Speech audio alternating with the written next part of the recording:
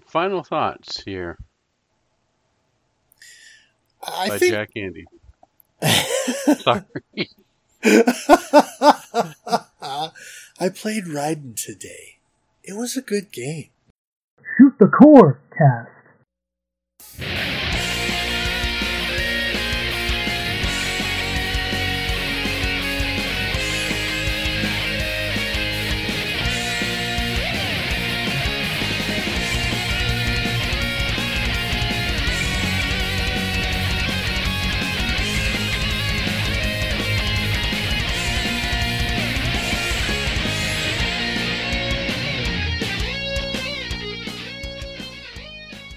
Welcome to Shoot the Corecast, the official companion podcast to the RF Generation Shmup Club. This is a family-friendly shmup-themed podcast that rocks you like a hurricane. I'm Addicted, also known as Addicted to Shmups, and as always I have Metal Fro, also known as Game Boy Guru. And if you would like to connect with the podcast, there are a number of ways to do that. You can follow us on Twitter at ShootCoreCast. You can also follow me directly at Game Boy Guru.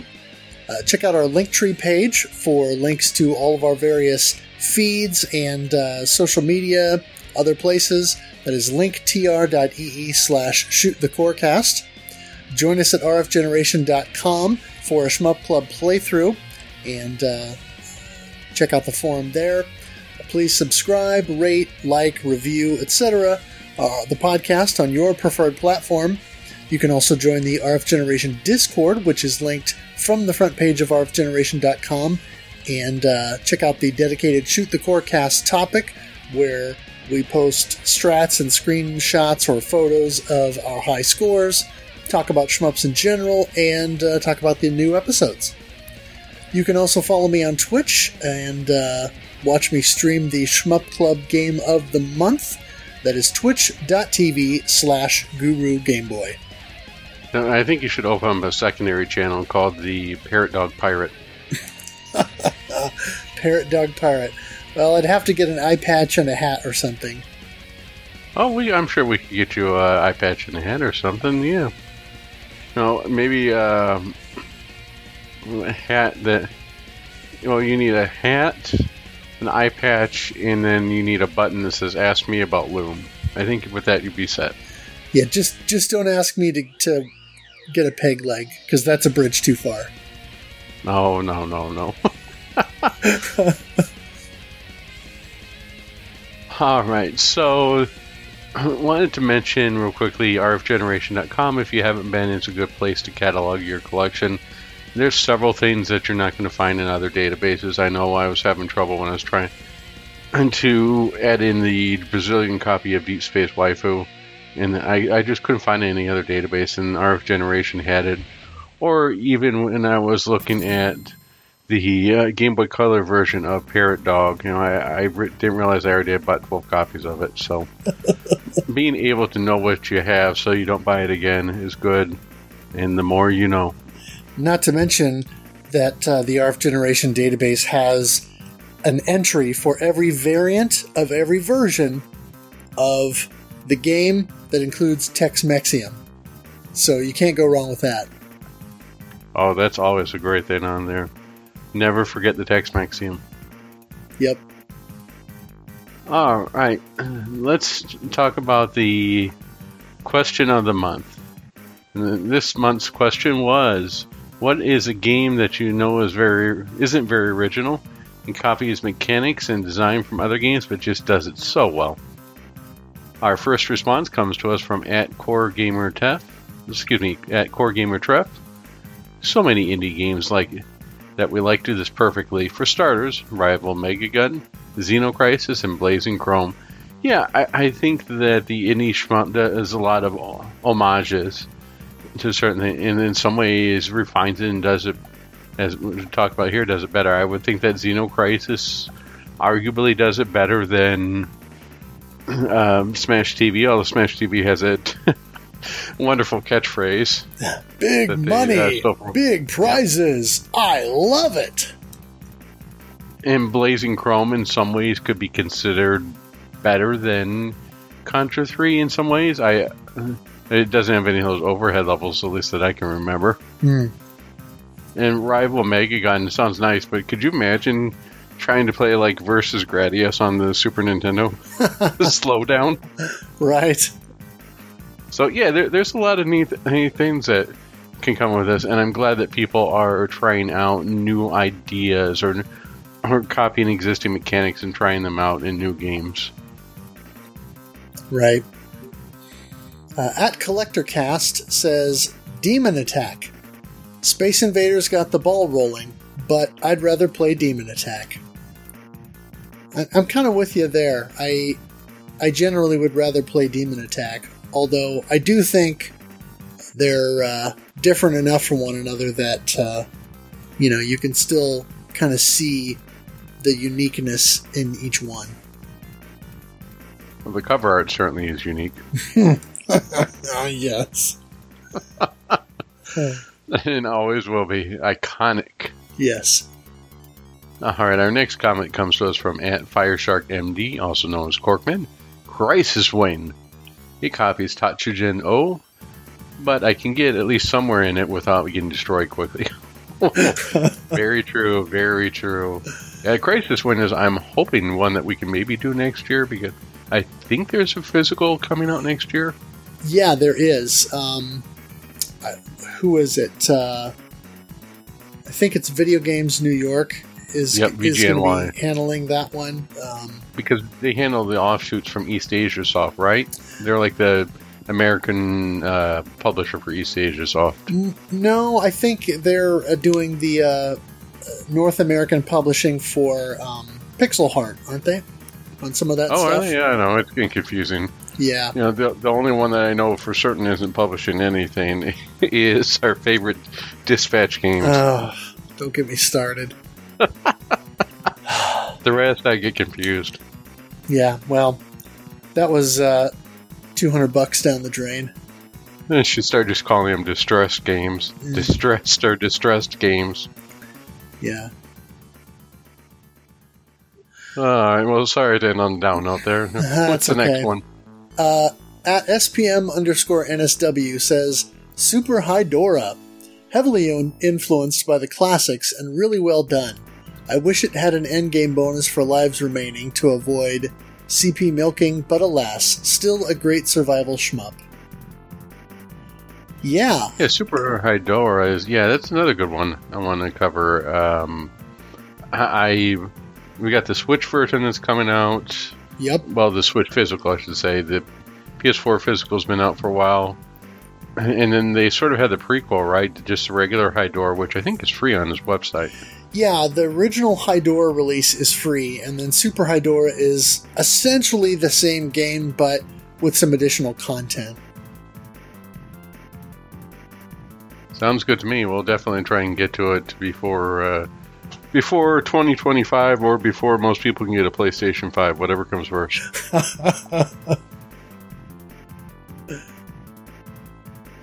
Alright, our next one comes to us from @STG Shmups.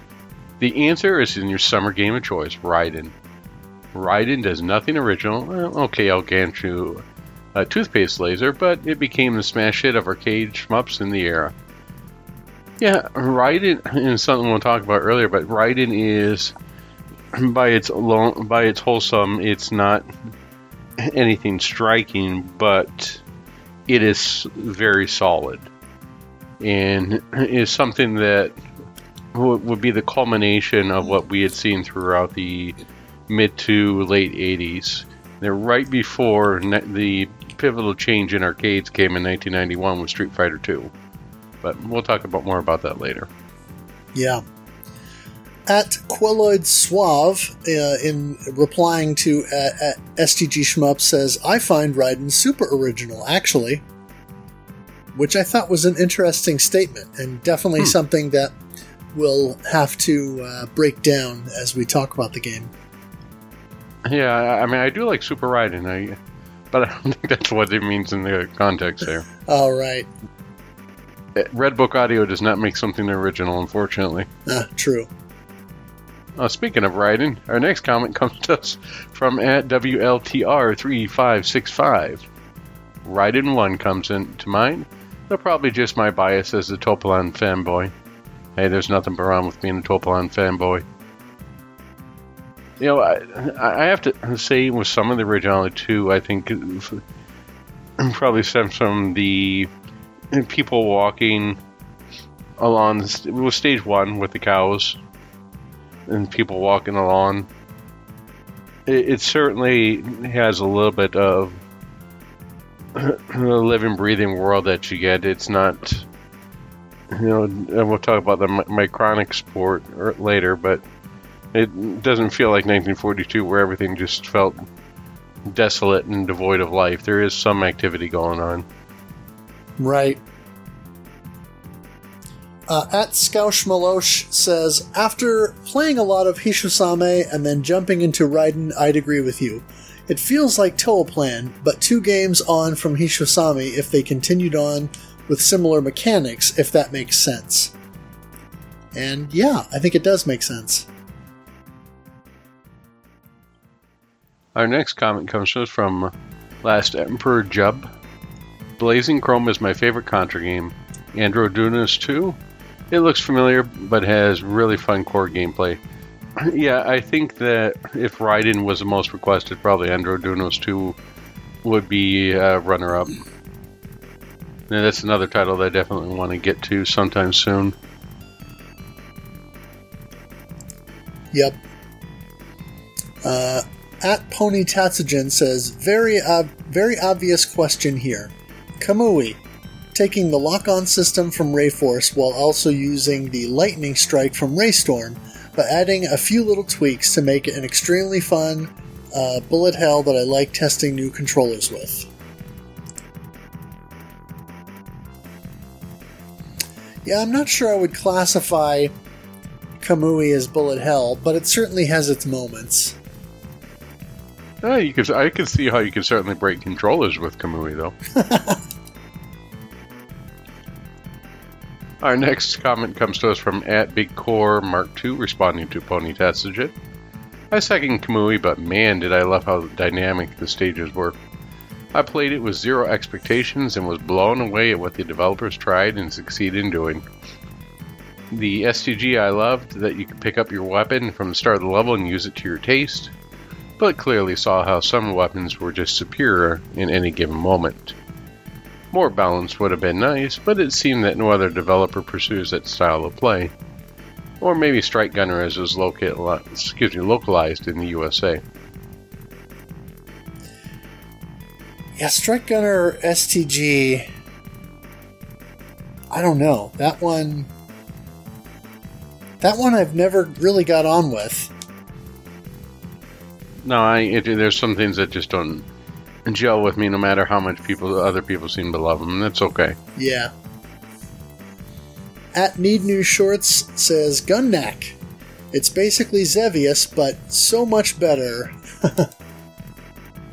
Yeah, I think that probably Compile would be a second or third, depending upon if we were doing a rank list, or maybe Gradius at the top. For amount of times the system's been copied. In Gunneck or the Compile system has definitely been used quite a bit, even by themselves as being cloned. Yeah.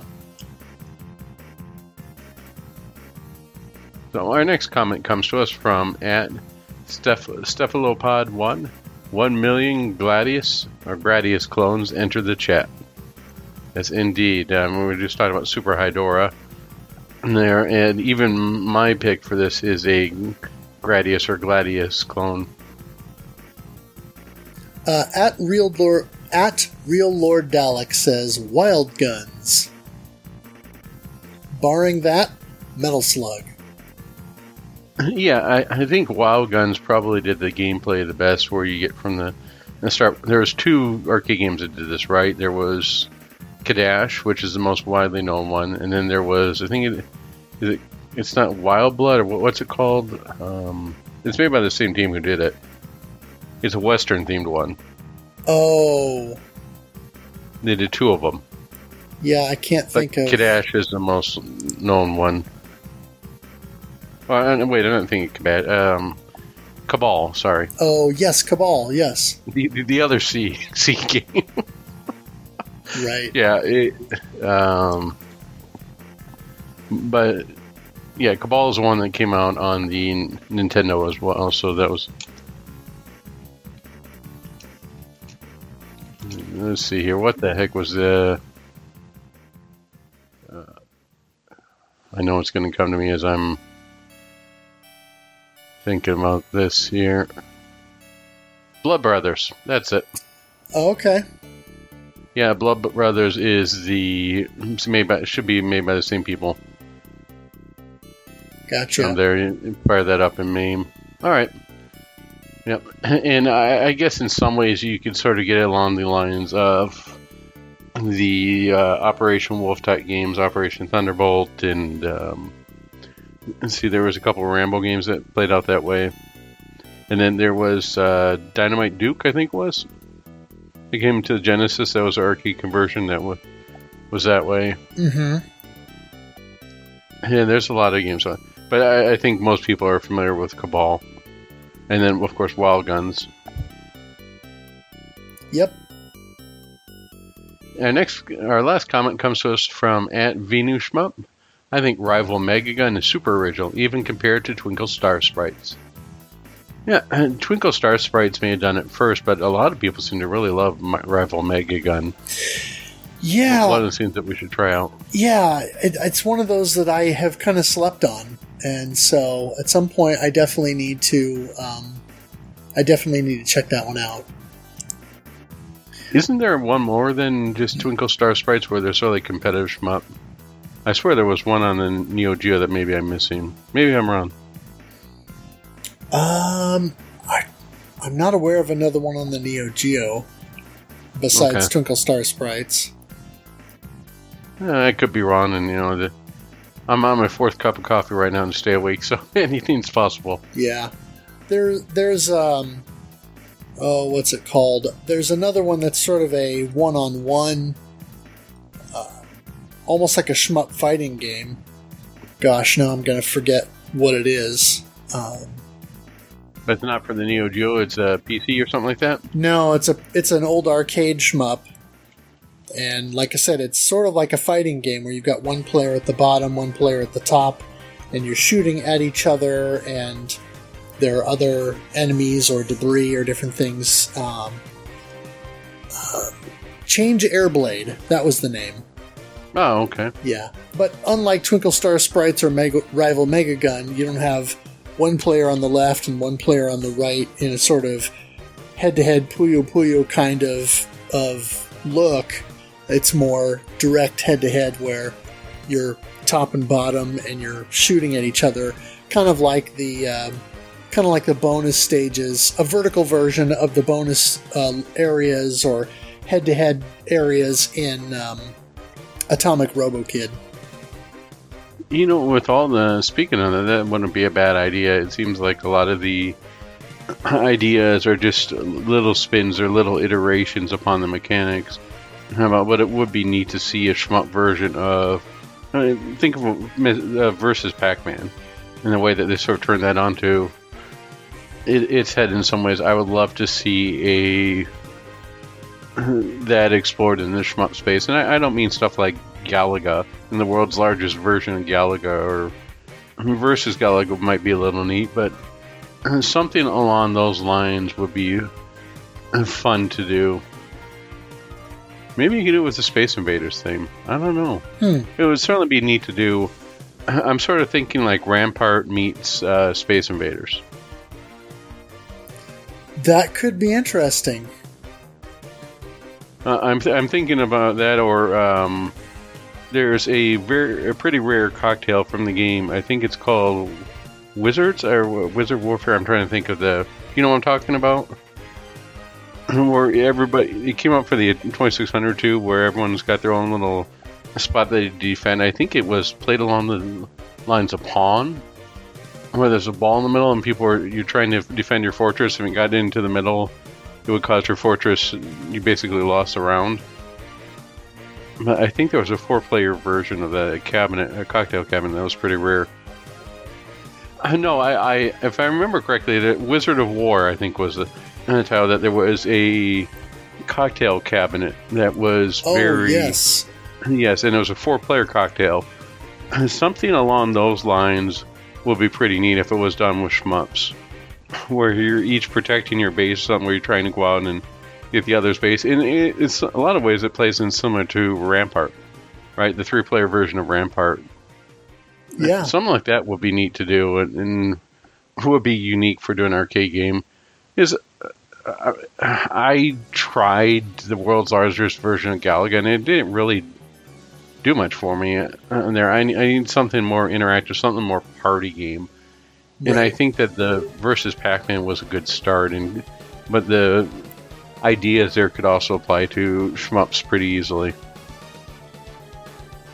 Yeah, I could see that. 4-player zeroing. Some other player set you up the bomb. All your credit belong to us. Indeed. All right. So, what's your pick for this? Well, obviously, I framed the question around the idea that we were going to be talking about Raiden this month, and that Raiden is often considered the Toaplan game that wasn't, in a lot of ways. But I don't know. Another one that I think, looking at so many of these games, it occurs to me that there are a lot of games like this that are derivative, particularly early on in the development of the genre, as you started to see a lot of these games that were coming out in rapid succession, sort of in the early to mid 80s, I'll say, pre-Gradius. There was a lot of this stuff coming out. One of those examples would be Capcom's X to X's, and I think it's a solid enough game that sort of apes Xevious a little bit, but not completely. It's a very basic shoot 'em up, and in some ways it's almost like a slightly more sophisticated version of their previous game, Vulgus, Capcom's previous game. So it's almost Capcom ripping themselves off in a way. But, it's one of those that I think is solid and fun. It doesn't do anything remarkable or new and different, but it's just a good time. You throw a couple of credits in, blow up some stuff, and have fun. It doesn't have to be any more complicated than that. Yeah, no, I could definitely see that. That ties in with my pick as well, where the company decided to rip themselves off, and I think it probably eclipses largely eclipsed the original series. I would have to say, for me, it's Proteus, or the Proteus series. They took the Gradius stuff and made it a farce of it, but the farce works in many ways better than this source material. And it really gives you unique combination. Like, who would have thought, well, let's have a flying octopus, why not? Or bunny girl, stuff like that people are still aping its style today, and the sort of joke upon it. I mean, look at even on the PC Engine with shoot, now the name escapes me. I mean, I need that 5th cup of coffee yet. The CD-ROM version, the one that has Bomberman and the PC Engine that shoots CDs. Oh, Star Parodier. Star Parodier, yep. I mean, that was undoubtedly inspired by Parodius. And then they had one that never came out that was that Sega did that came out, was weird for this TurboGrafx 16. It's CD-ROM. It was the parody that had Opa Opa in, but it was a Space Harrier game. Oh, It never came out. They did that one that was a parody of that too. Yes. So, yeah, I can't. Was that? It's okay. Was that Space Fantasy Zone? That could be Space Fantasy Zone. My point is that the parody started out to just make fun of and ape the mechanics of Gradius, and ended up, in my opinion, surpassing it. And I would rather play Parodius any day, fire up whether it's the Super Sexy or the DOS series, or even the original Proteus on the MSX versus playing one of the Gradius titles. I could see that. They're cartoon fun. Yeah, very much so. And I'm hopefully we can play sexy Proteus sometime in the next couple of years. Yeah, it sure would be nice if Konami would start bringing some of those games out through Arcade Archives, or find a way to bring those out on modern consoles.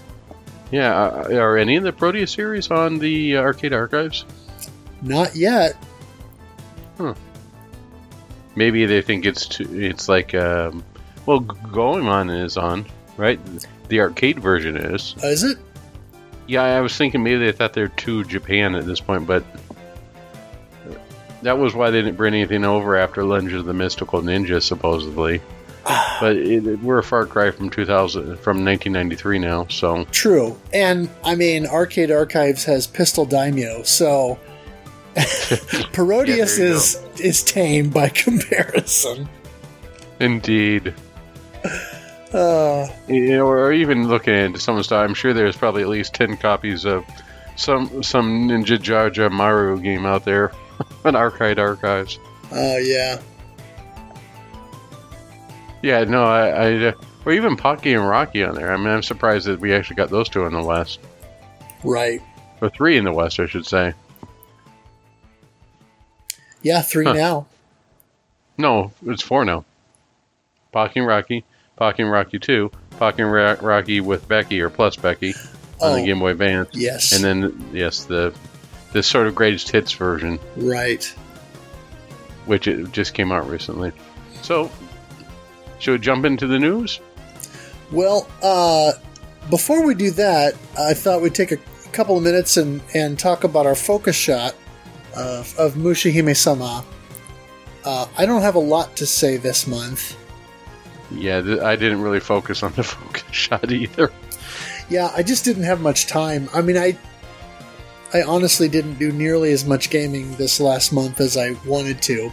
But the one thing I will say is, one of the things that I'm learning, well, 2 things that I'm learning, I should say, are, number 1, I need to play this game more, because I find that if I'm away from it for too long, when I come back, I'm terrible.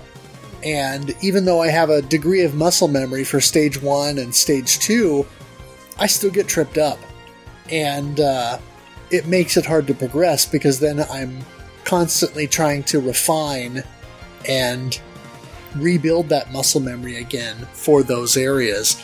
So I need to find a way to squeeze more time with the game into my schedule so that I can progress more. Because, kind of leading to my second point, I'm beginning to understand a lot more clearly why so many shmup players use and abuse and love save states, and why so many prefer to play on MAME and emulator platforms rather than legit copies or real hardware, with the exception of things like the M2 Shot Triggers ports and stuff like that, where M2 actually gives you save states and good practice modes and things like that. But I'm beginning to understand more why players like these conveniences so much, because it really does help you to hone in on the areas that you really are weak in, and gives you the opportunity to attack those areas much more specifically in a targeted manner and work on those things so that you can try to overcome those weak points and then really solidify the overall approach that you're going to take. Case in point, I was messing around with it earlier and using the training feature. And so that gave me the opportunity to jump right to the Stage 2 boss, for example. Because the Stage 2 boss, for some reason, still trips me up. There are a couple of its patterns that if I don't make the same exact movements all the time, I can still get tripped up. And there's just enough RNG with the very first pattern that, because I think part of it is based on your movement, because it's sort of loosely aimed. So there's just enough RNG there that if I don't move in time, or I move too far or whatever, I can get myself into a bad situation. So being able to quickly restart the boss over and over again to sort of build that familiarity over is really helpful. But all of that to say, I really need to concentrate on this game a little bit more so that I can really begin to get to the point where I can do stage 1 through 3 without problems. I can do bosses 1 through 3 without bombing, and then really start focusing in on stage 4 so that I can finally start, getting toward the end of the game.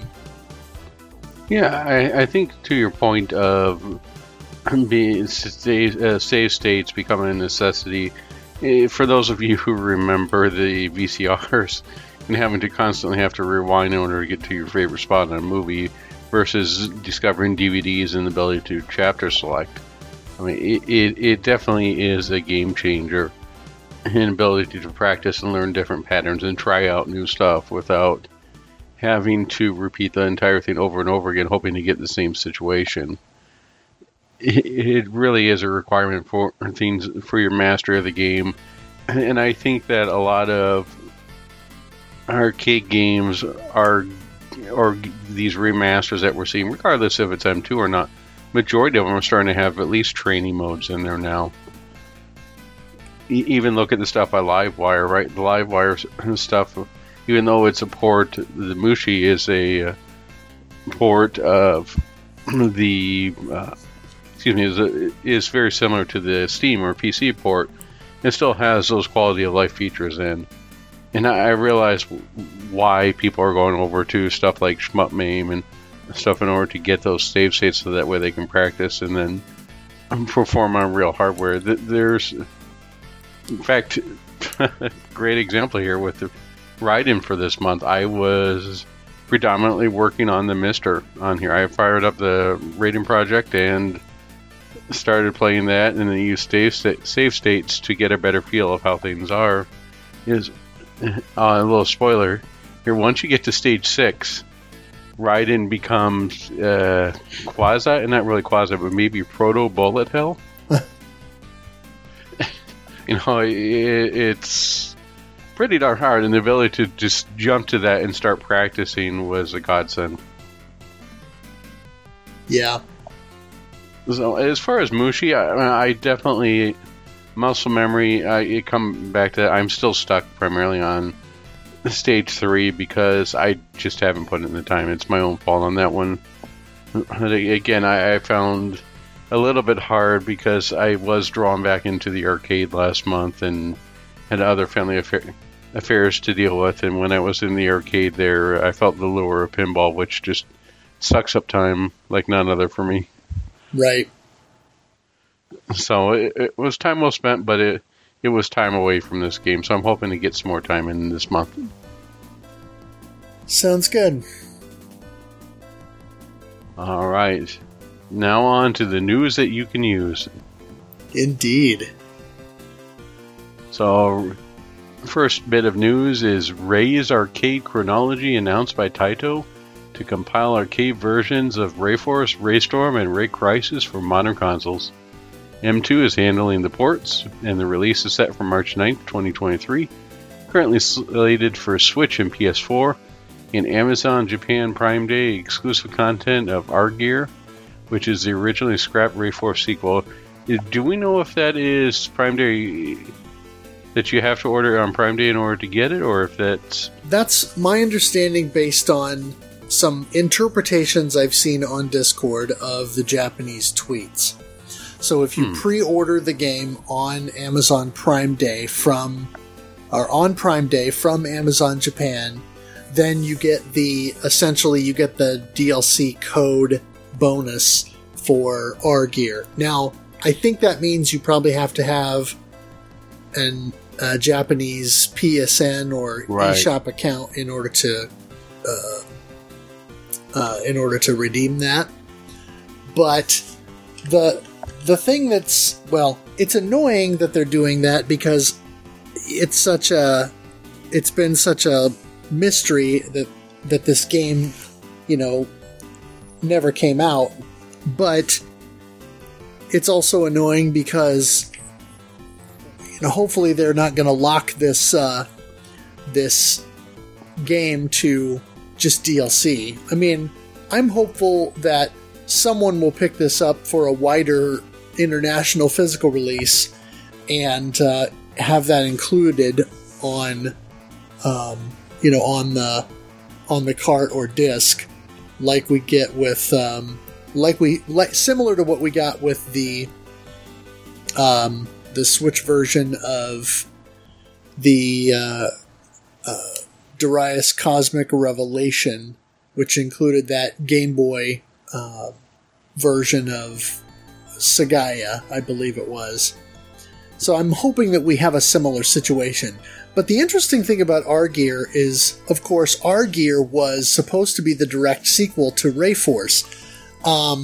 But the development apparently didn't get very far. I've seen different reports. Some people say there's only one stage in the game, and there was some footage that is available out on YouTube of the game playing, and it looks a lot like Rayforce. It's basically the same game engine or assets, with some changes. There are some reports that there were 2 levels completed in a version of the game that was dumped at one point from a test PCB or some kind of maybe it might have been floppy disks from the development environment. But in any case, based on the screenshot that shows in the tweet, there's speculation that this is one of those situations where maybe M2 was going to take the framework that was built with the original Argear bones and flesh it out into more of a full game, because the screenshot apparently doesn't show anything that has been released or seen of Argear so far. So if that's the case and M2 makes a full game out of Argear, that would be really cool, because obviously there are a lot of people who love Rayforce but are not crazy about Raystorm. Now, that's not me. I quite like Raystorm, and I think it's a logical follow-up from Rayforce, given the shift in arcades toward 3D hardware.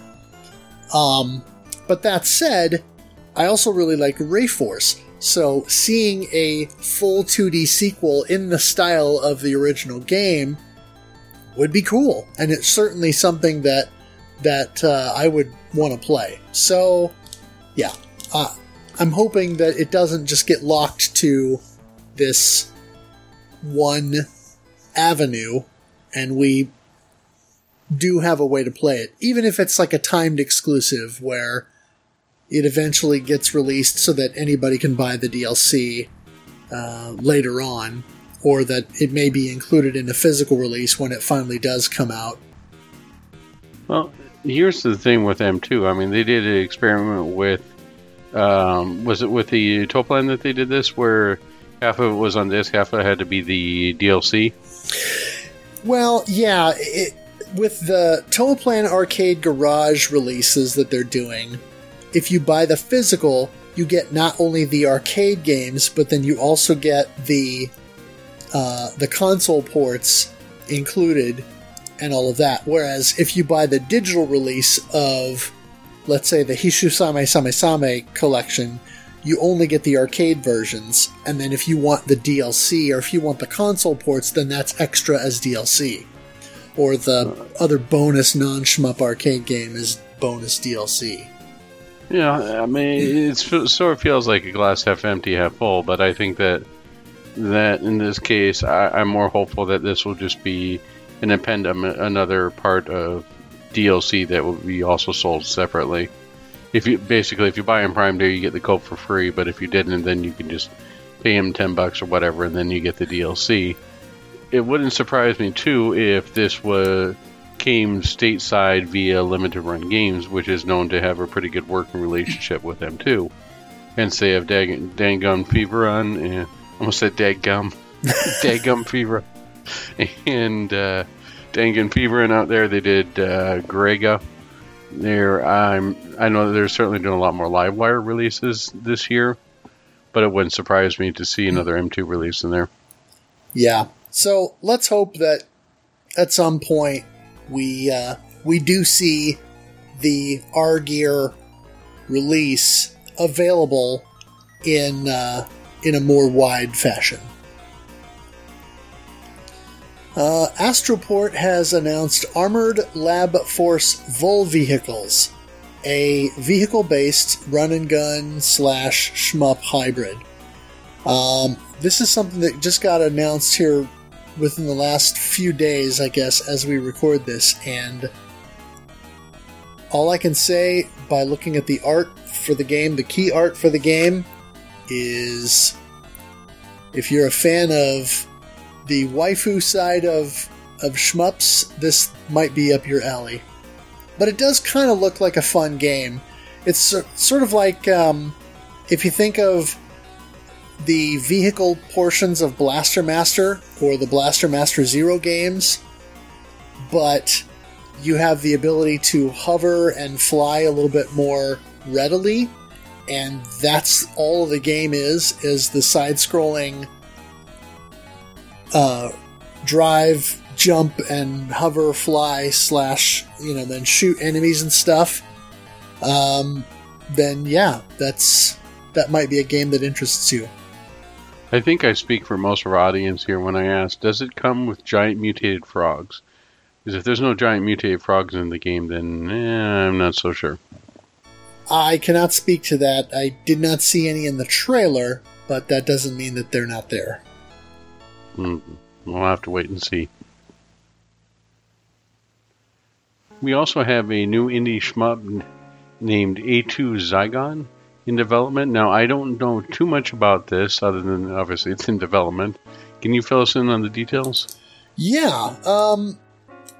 This is from developer Solderix at SolidSpy24 on Twitter, and it looks very interesting. It sort of has an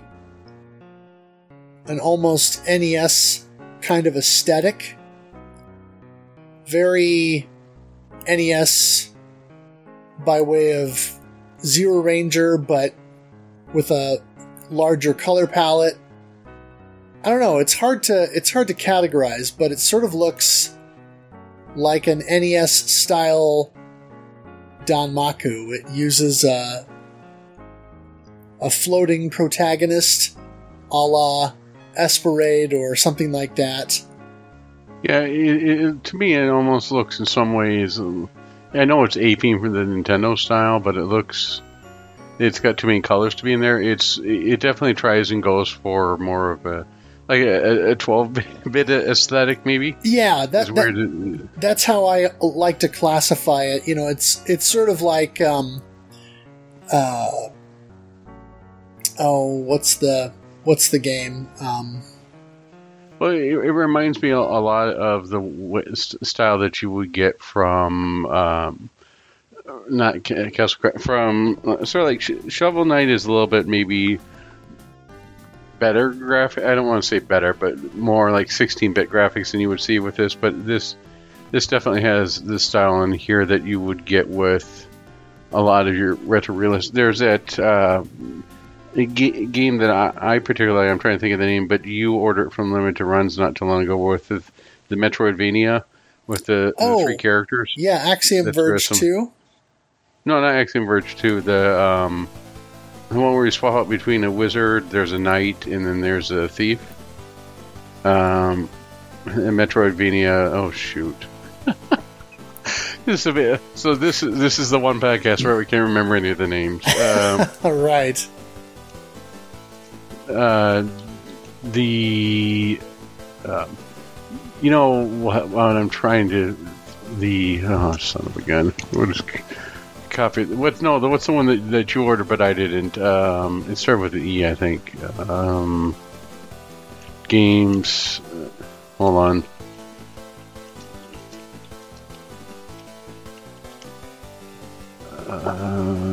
Not Ender Lilies. Not Monster Sanctuary. Oh, plumbers don't wear ties. That's it. No. No, it's the.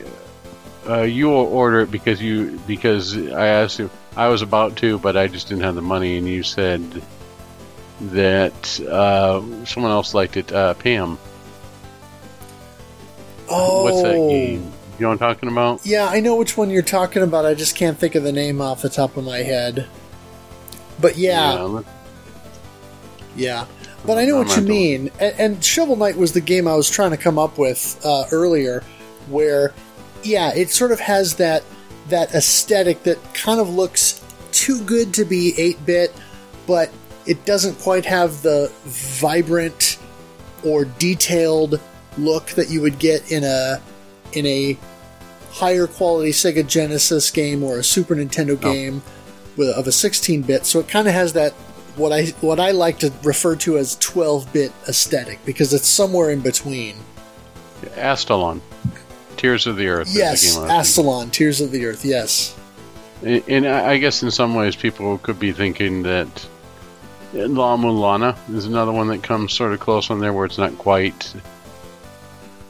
It's very close. Although La Mulana might be more closer to 16-bit, but it sort of you get along those lines. Astalon is probably the better example. Right. Still, it definitely looks interesting. With the muted color palette, it reminds me also of what's that, Project Orange? But no, what's that game that's no? Oh shoot! Again, I forgot the name. The orange one, you mentioned it earlier. The orange one, Zero Ranger. Zero Ranger. Zero Ranger. It reminds me of Zero Ranger with the muted palette. Right. So it definitely has the potential to be a good game. Hopefully it becomes a RPG staple when it's released in December 2022. And speaking of staples, we got our next news item, which is a well-known person and a well-known series. Yeah, so the Electric Underground, Mark MSX, he did a video recently on the Gradius series, sort of a retrospective, and he had Kyo Kusagani as a special guest covering the series, and that was a fun watch. The two of them sort of going through ranking the Gradius games and talking about the development and evolution of the series. Definitely worth a watch. And then we not only Mark been keeping busy, but Shmup Junkie is hard at work on a video covering all Mega Drive / Genesis shooters. Yeah, this will definitely be something I look forward to. And there better be some footage of him throwing the giant fish pillow at Timmy. Well, I can tell you what will be in the video is some footage of my hand and arm inserting cartridges into a Model 1 Sega Genesis and a JVC Xi because a couple of us in Junkie's Discord volunteered to do footage of us inserting cartridges into the systems the way that he did for his full PC Engine review video. And so myself and Giggity Wing and a couple of others filmed ourselves or recorded ourselves inserting cartridges because we actually owned some of these games. And so some of the physical copies that I had that Junkie didn't have, I set up a little folding table with the Genesis and the box there, and then, inserting the cartridge. So you'll see a little bit of footage of me, but just my hand and my arm, dropping that stuff into the console in front of my shelf full of Genesis games. So I'm looking forward to seeing that. But right now, based on the 2-game teaser video that he put out recently, it's unlisted, so you can't watch it unless you're a member of his Discord and have the direct link. But based on that alone, I think it's going to be an epic video. Right now he's saying it's something in the 3-hour mark, but it's going to be awesome. Wow, that's a long runtime, but yeah, I'm definitely looking forward to it. And I suspect, or at least hopeful, that the Truxton review comes to us from the Intergalactic Game Room. Yes, the Intergalactic Space Arcade. Yes. There are a couple of, I would call them more marquee shooting game titles that have recently released. You've got Pocky and Rocky Reshrined, which some don't consider to be a pure shmup, but certainly is in the conversation as an overhead run and gun with many shmuppy elements. And then you also have Eurokill, the Calumniation games, which is something that I had to look at twice to make sure I was saying it right. That's been published now here in the West by NIS America, and it's sort of an interesting visual novel shoot-'em-up hybrid. And it's one of those things where once you play through the story mode with the full visual novel, you can unlock the gameplay where you can go back and play just the shmup portion. And so that'll be an interesting one to look at, but it was developed in part by G-Rev. And so that'll be an interesting one to kind of look at. Yeah, Pocky and Rocky is definitely something I'm looking forward to playing. I don't care about the controversy or what people think. It looks to be just a fun sort of greatest hits of the Pocky and Rocky series, and similar to the way that Shredder's Revenge was a greatest hits culmination of the NES, Game Boy, and arcade titles for the Turtles. I know that some people are disappointed that the Shredder's Revenge isn't a direct sequel to the arcade games. It's more of a modern take on it, but I've been playing with my son and I enjoy it, so I'm hoping to get the same type of enjoyment out of Pocky and Rocky. And Eurokill, heck, it sounds wacky, so I already like it. Yeah, it's sort of like Danganronpa and a shmup all combined. So why not? Yeah. Nichibitsu shooter Big Fighter is public on the Mr. FPJ core, an R-Type core in development, as well as a full M72 core. I think the M72 core is what's running R-Type. Okay. If I remember correctly, that's the hardware that's on. But I'm trying to think of, I think M82 is what's running in the hunt, so we'll have to wait for that one hopefully soon. But the recently released K-Core now has Donpachi, so hopefully if you're looking for more bees, the Mister has it for you. Just a couple more shots.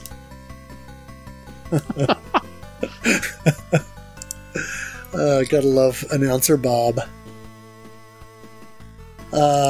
Speaking of more games being released here, we got a couple more through Arcade Archives. A couple of Namco games, actually. Dragon Saber has been announced, and so that'll be coming soon. That, of course, is the sequel to Dragon Spirit. And I don't believe we've ever had a Dragon Saber release in the West. So this, as far as I'm aware, should be the first time that this game has ever come stateside. So I'm looking forward to that. And then what's actually come out here recently is a Namco arcade shooter called Thunder Scepter. And this is sort of an interesting rail shooter of sorts, a very kind of early Star Fox type of thing where you're flying into the screen. Kind of think of the Super Nintendo game Hyper Zone, but an earlier, more primitive version of that. Looks like it could be fun. I'm going to check it out. So we also have Octane's Blind Shmup Kumite series has been very active recently, including a June 26th run of Raiden Fighters between Octane and Desmaku. And I apologize for butchering those, but I did go to the Mark MSX School of Japanese Pronunciation. Right. Yeah, and unfortunately when Octane ran this, I missed it because it started, I think, while I was still at work. So I didn't get to watch it, but I'm going to have to go back and scope that on the on his YouTube channel and take a look at that. Yeah. That should be good. Bullet Soul and its sequel, Bullet Soul Infinite Burst, are coming to the Nintendo Switch September 9th in Japan and September 22nd worldwide, from what I was able to glean. And that's pretty cool because from a console perspective, it has been locked on the 360. Now, those games have been released on Steam, but it is nice to see that it will be available more widely for console audiences as well. You know, I'm willing to bet that Limited Run or Strictly Limited will pick those up. I'm pretty certain we'll see a physical of those. Probably. And speaking of physicals, here we have a double pack that's coming out from Limited Run Games. It's available until July 24th. We have Raiden 4, Mikado Edition, and Raiden 5, all in one package, so you get your coffee and you get your crystals. Yeah. All in one convenient cart. And when I first saw this announcement, I thought, this seems like a very useless release, because we already have Raiden 4 Cross Mikado, and we have Raiden 5, because we got a physical of it on the Switch. But I was quickly disabused of that notion, because apparently the physical for Raiden 5 quickly sold out, has not been reprinted, and is now going for more than the original retail. Money. Yeah, there were some listings on eBay that were $100. So yeah, crazy taxi, crazy money. Yeah. So I guess I guess it's a good thing that somebody else is making it available again. You know what's funny is because this game has received so much publicity since that it even brought up the PS4 version. The PS4 version used to be dirt cheap, like $12 or something. Now it's in like 30s to 40s. Oh, wow. Yeah, and see, for my money, the PS4 version's the way to go. Oh, certainly. Certainly, because the PS4, remember, the graphics were downscaled for the Switch version anyways, but the... yeah, I don't know, maybe people really thought the cheer system would work better with the Switch, but I mean, if you ask me for all the Raiden titles to play, Raiden 5 is definitely not on my top 5. Yeah, see, and I continue to be a Raiden 5 defender. It's serviceable, sure, but it's nowhere near. It's sort of like saying, well, hey, we're going to come out with Gradius 4. It's like, yeah, cool, I like Gradius 4, but if I'm going to play Gradius, I'll play Gradius 2 or Gradius 5, maybe even Gradius 1 before I go play Gradius 4. Sure. I understand that. I mean, it's the weakest link, to me at least, the weakest link in the Stromline series. Not my first choice. But definitely do not sleep on the Raiden 5 and the Raiden 4 double pack. Yes. Yeah. Specifically now that we are in the summer of Raiden. Or you may be struck by lightning.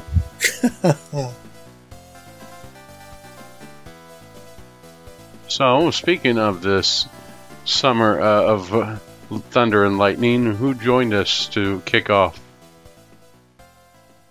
Well, of course, it was you and I. We also had Silius, and we had several players who joined via Discord, including Mighty Squirrel, Orc Commander, SPM, Dubs, Scoush, and Schlarp. And then from our set of regulars and semi-regulars, we had Corkman, Geriatric Danmaku, Easy Racer, and Faux Macho. I like the name Schlarp. It sounds like it could be either a knockoff or maybe a cousin to Snarf from the Thundercat series. It's the cheap Chinese knockoff version. Schlarp and Robert Kopp. Robert Kopp. Yes. Yep. Speaking of which, aren't they supposed to be releasing or doing another RoboCop game? I'm looking forward to seeing how that turns out. Yes, they are. That would be interesting if that turned into Run and Gun. I mean, the Data East, well, there was Data East, but the arcade games had some interesting things. At least the first one was interesting. The second one was, yeah. Well, the second one was interesting, too, because it was sort of like RoboCop the beat-em-up. Well, the second, if you're talking about the second arcade one, right, that's a totally different animal. If you're talking about the NES one, oh, heck no. Oh, right. There's a reason why there's an AVGN episode on that. Yeah. So, no, but this, yeah, the arcade one is interesting. I do like that. It's sort of like the differences between Hook on the console versus Hook on the arcade. Definitely different gameplay. Anyways, so let's talk about the first game in the Raiden series. So the developer was Seibu Denshi, which was founded in 1982 in Chiyoda-ku, Tokyo, Japan. And their first game released was Steiner, which is a side-scrolling STG built on a vertical monitor like Scramble, with backgrounds that have been angled to look that have an angled look to them. The company later changed their name to Seibu Kaihatsu in 1984, sometime after the release of the arcade shooting game Skyon. Now, if I remember correctly, it wasn't Skyon. What was the game that they developed with their mascot, the Blue Dragon? Was that Wizard or Orb, or do you know what the name of the game is? I don't remember specifically which of the games they developed that contained the mascot. Let me look. The blue Godzilla-like creature, yes. Seibu Kaihatsu did some subcontracting for Taito throughout the 80s, including games like Knuckle Joe, Empire City 1931, and Panic Road. He also released a shoot 'em up called Air Raid, which is known as Cross Shooter internationally through Taito, which hasn't been emulated yet, but looks like Raiden by way of Twinbee. Other notable Seibu games include Dead Angle and Dynamite Duke, which we talked about earlier there. You got your semi-Cabal-like game. Both gallery shooters based on the previous work they did on Empire City. And Sienku, aka Battle Balls, a puzzle game. Raiden itself was released in 1990 and was a major arcade hit, selling over 17,000 units worldwide. Game Magazine listed as in the July 1st, 1990 issue as the most successful table arcade unit at the time, outperforming Konami's Trigun and Sega's Columns. It ended up at 6th highest grossing arcade game of 1990 and the 5th highest grossing in 1991 in Japan. Now, what's interesting to note is this is sort of the last gasp of what would be the pre-Street Fighter, one-on-one fighter, competitive fighting game era. Raiden itself is really the culmination of everything that came before it from the early 80s, such as Zaxxon, even though it doesn't use the isometric perspective, but there's Zaxxon, Space Invaders, all that stuff through Gradius, up until they hit the old school shooters. Would you say arguably hit their peak right around this time? Yeah, I mean, certainly what I would consider the second wave of shooting games, which I think probably started with Gradius. I think it was probably peaking at this point in time, yes. Yeah, this is probably the last year that shooting games would rule the arcade and become a major focus. After this, they were still relevant, but it gave the rise of the Danmaku after this. We commonly see people say that Raiden is not something that is overly impressive, but it's so very well built and plays so well that people still culminate to it. It's excuse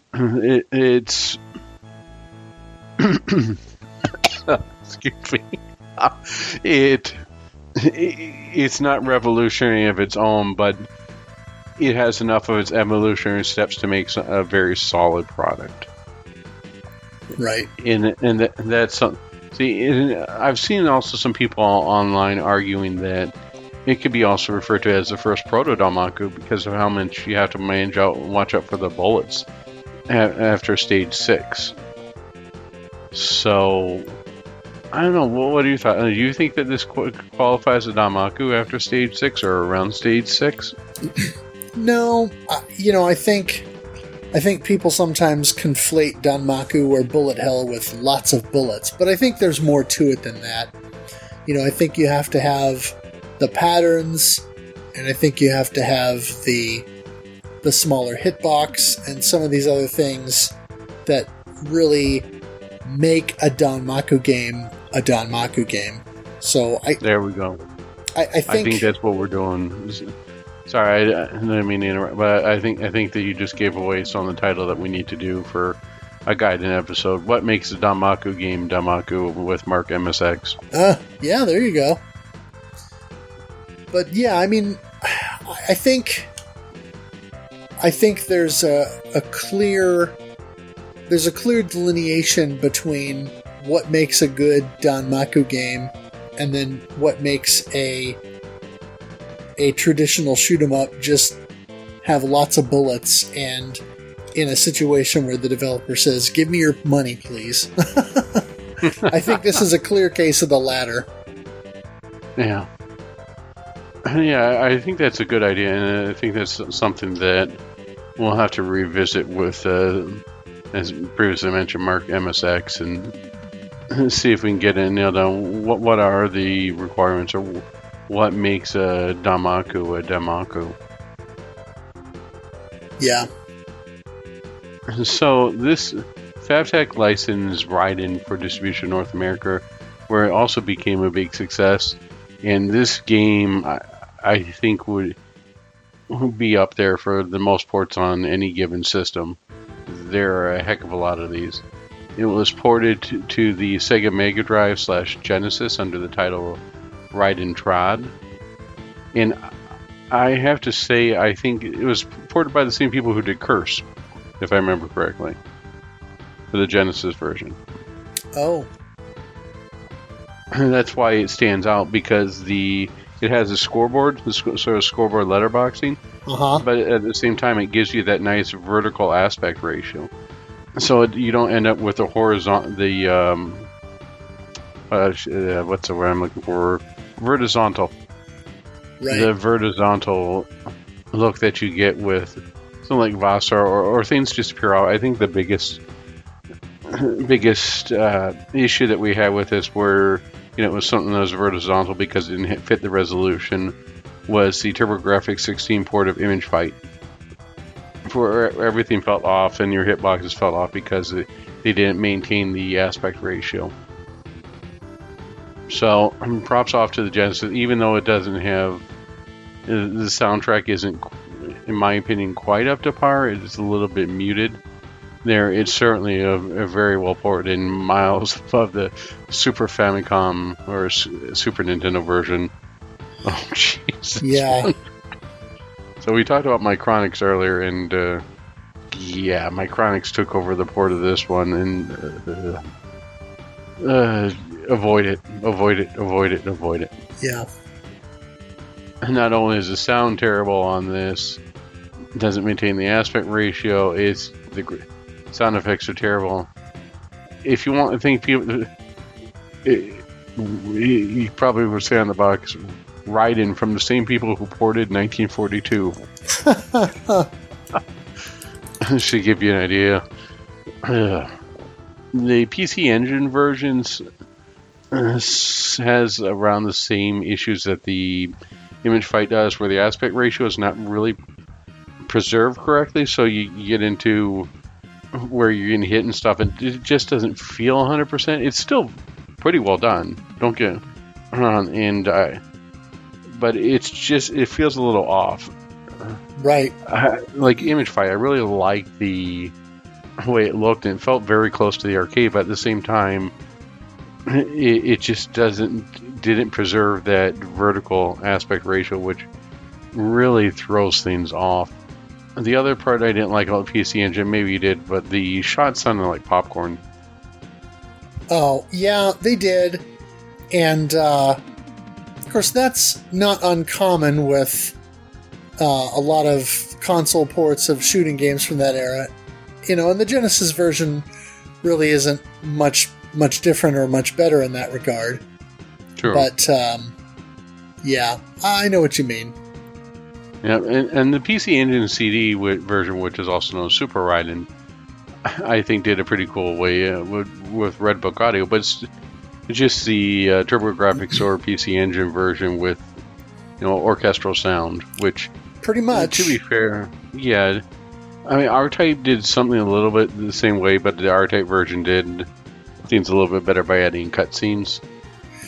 Well, it's definitely neat, and I think R-Type, Super R-Type, fared better in that regard because it did something interesting and unique with the soundtrack, whereas the Super Raiden, it's just a sort of slightly rocky, but mostly, as you say, symphonic or orchestral type of soundtrack. Yeah.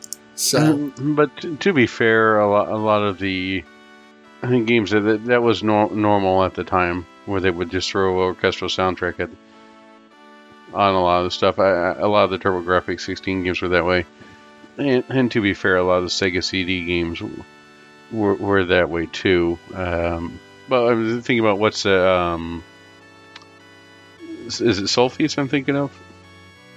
Oh yeah, Solfeast and Soldice. Yeah, that are very similar in that way.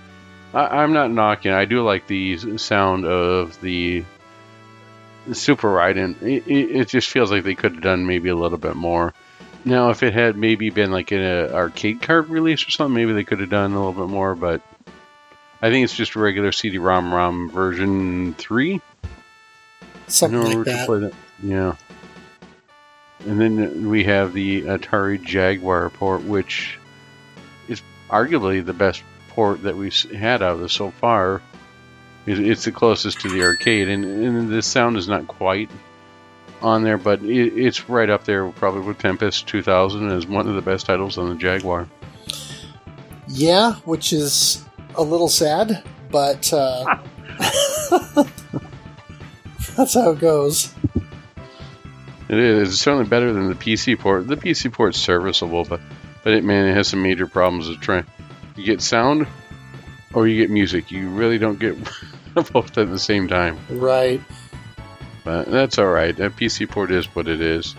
And then we got, of course, the FM Towns Marty port, which I hear is the best port out of the lot. I didn't have a chance to try that one. Did you? No, I did not get a chance to try that one. And then we have the 1997 port on the Atari Lynx. The Atari Lynx port, from what I've seen, seems to be pretty good for the system, but it's still not the best way to play it. It's neat that you can, of course, play the Lynx vertically and play that way, but it's more of a novelty. Yeah, the Lynx version is interesting. I'm not even sure what to think about it, because you don't really have a laser. You sort of have this hybrid shot.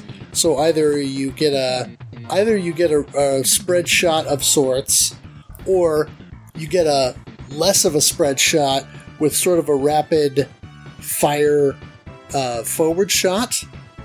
And when you pick up power-ups, you get your main shot and your secondary shot at the same time. And the secondary shot, I think, is always homing missiles. And the homing missiles are fairly strong. There's no music in the game. And when you actually play that version, it seems like maybe it's a beta build. I don't think it's a final build, because it's prone to crashing, and I don't know, it's just kind of janky, but it looks promising. And I think if Telegames, who put the version together, would have put a little bit more time and effort into it, I really think it could have been a pretty cool take on the game. But as it stands, it's sort of an interesting curio of its time. Yeah, so it describes me, janky but promising. Right. So, I mentioned earlier that I have played what I consider to be the best way to play this game right now, which, aside from an Arcade Archives release, is to play it on the PlayStation 1 via the Raiden Project, which came to North America, which bundles Raiden and Raiden 2, together with bonus range soundtracks, a fully 3D intro sequence, and it was also released on the PlayStation Network for PS3 and PSP. Honestly, I still think this is the best way to play it.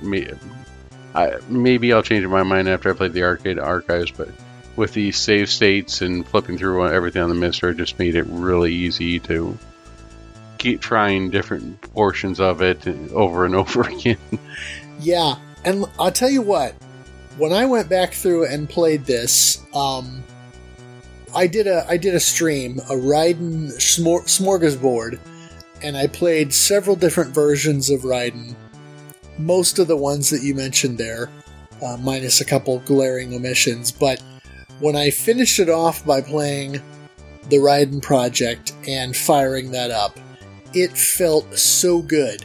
And it reminded me of when I used to play a decent amount of Raiden and Raiden 2 on the Raiden Project on my PlayStation years ago. Because I bought this game, I got my PlayStation in 98 or 99, and I bought this game probably within the first year of owning the console.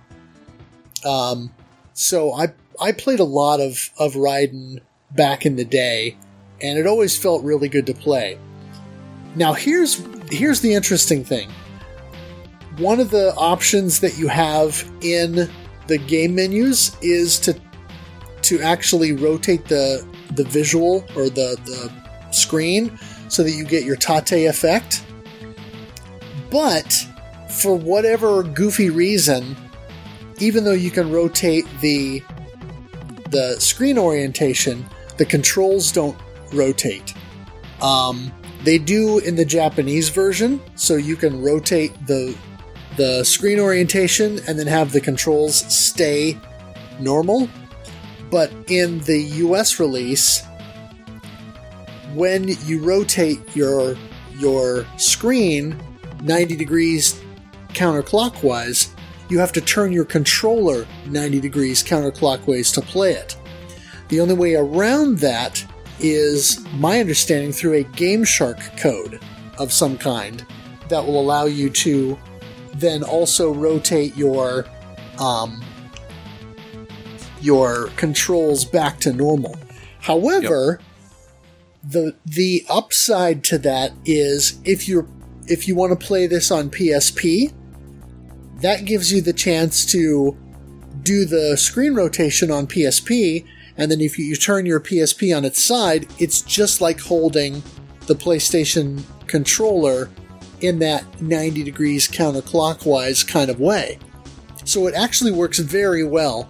And when I took my mini vacation here a few weeks ago, I took my PSP with me and played a little bit of Raiden in my hotel on PSP, and that works.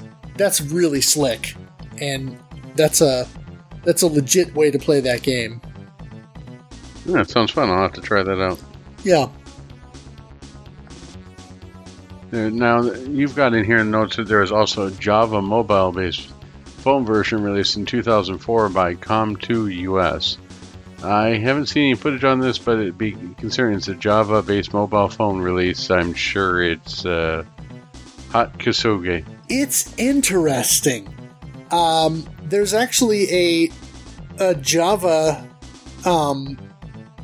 loader, J2ME loader for Android phones, and so I downloaded that and I got a hold of it and I tried it out. It's interesting.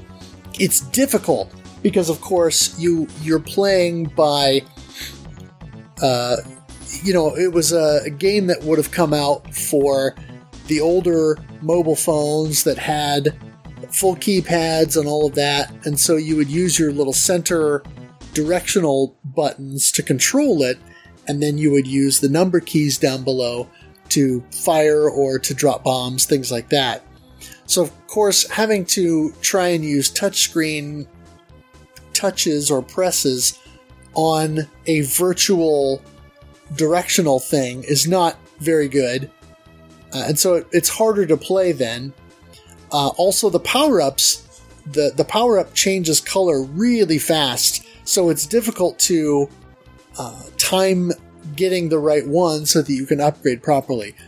But it's an interesting port, and I could see if I had got myself, if this had come out in North America and I had a capable cell phone in the 2005 to 2007 range when I had a flip phone, if this was a thing that was available to me, I probably would have bought it. All right, well, fire up your Motorola Razr. Let's go. Right. Yeah, I see why you mentioned those power-ups being maybe a little too fast. Remind me of sometimes I felt like I was chasing power-ups even in the PlayStation version, chasing a over-sugar toddler across the screen. Right. So I can only imagine on a Java version. Yeah. So the Raiden Legacy was also released by .emu in 2012. It includes the original Raiden and was released on PC and mobile platforms. I think this is the one that's on GOG. I think you're right. And then Raiden was released in Hamster Arcade Archives for Nintendo Switch in 2021. And will also be included in the Astro City Mini V system when it releases later this year. Raiden was followed by a direct sequel and a remix of the game known as Raiden DX. Also received now Raiden DX is the sequel if I remember correctly, right? Am I thinking that right? Raiden DX is a remix of 2? Yes. Yeah. So it's a remix of 2, but I'm trying to think of. Yeah, it was. Okay, yeah. I was thinking about the Tate mode that you were talking about earlier, but or as GameSet calls it, Tate mode. But I remember that DX was only for Raiden 2, which introduced the toothpaste laser. I was a little disappointed I couldn't use toothpaste in this mode. It's alright. So, we also received a spin-off series known as Raiden Fighters, which we'll talk about in maybe at the very end here. I'm definitely enjoying playing Raiden Fighters for this month. STG Weekly covered this in episode 86, showcasing a one-loop clear from Player Cream. I have to go back and look because I'm always enjoying me some STG Weekly. My favorite, though, is the one where they all watch shmup commercials. Some of those are so wacky. Shmupulations released a pair of interviews from Cebu Kahatsu, Moss staff regarding Viper Phase 1, which is his spin-off. A 2006 developer interview was translated from the linear notes of Raiden 3 Super Play DVD, and the 1997 interview with Shuichi Mori and Yoritaka Kasai covers the origins of the company as well as their desire for level realism in their games. Yeah, I think that Raiden, maybe other than Gradius, well, it's even longer than that. Raiden, after Raiden Fighters stuff took place, or you could even just kick off with looking at the Raiden 2. Is that the longest time between the sequel and the game? Because the next time it came out was Raiden 3 on the PS2, right? In like 2003, 2004? I don't even think that even the Gradius ports took that long to go from Gradius 4 to Gradius 5. I think Gradius 4 was, what, 2001? Yeah, but between Gradius 3 and Gradius 4, it was quite a long wait. Yeah, well, it's about 10 years, but we're talking like 20 years here for Raiden. Well, it wasn't quite that long, because Raiden 3 was a PS2 game. Right, but Raiden 3 was, what, 2004, 2005, maybe? Either way, it's certainly one of the longer waits that we've had between sequels. Right. Alright, everybody get ready. We've got the story coming up next. 80-20-90. So, it doesn't have 20XX in here. Oh well. Suddenly, the world is attacked by aliens from outer space. The world has united forces which fight back fiercely. Top world scientists have analyzed wreckage of enemy planes shut down and created a supersonic fighter bomb named Raiden. Okay. However, since these aircrafts are so technically sophisticated, there's only one pilot in the world able to handle it. The Raiden is just about to take off, and the fate of the entire world is dependent upon this Raiden. Yeah, originally the enemies were known as the Carnassians. I always almost accidentally called them the Cardassians. That's right. Carnassians, but this later retconned in favor of the crystals, which the series became known for. Yeah, coffee and crystals indeed.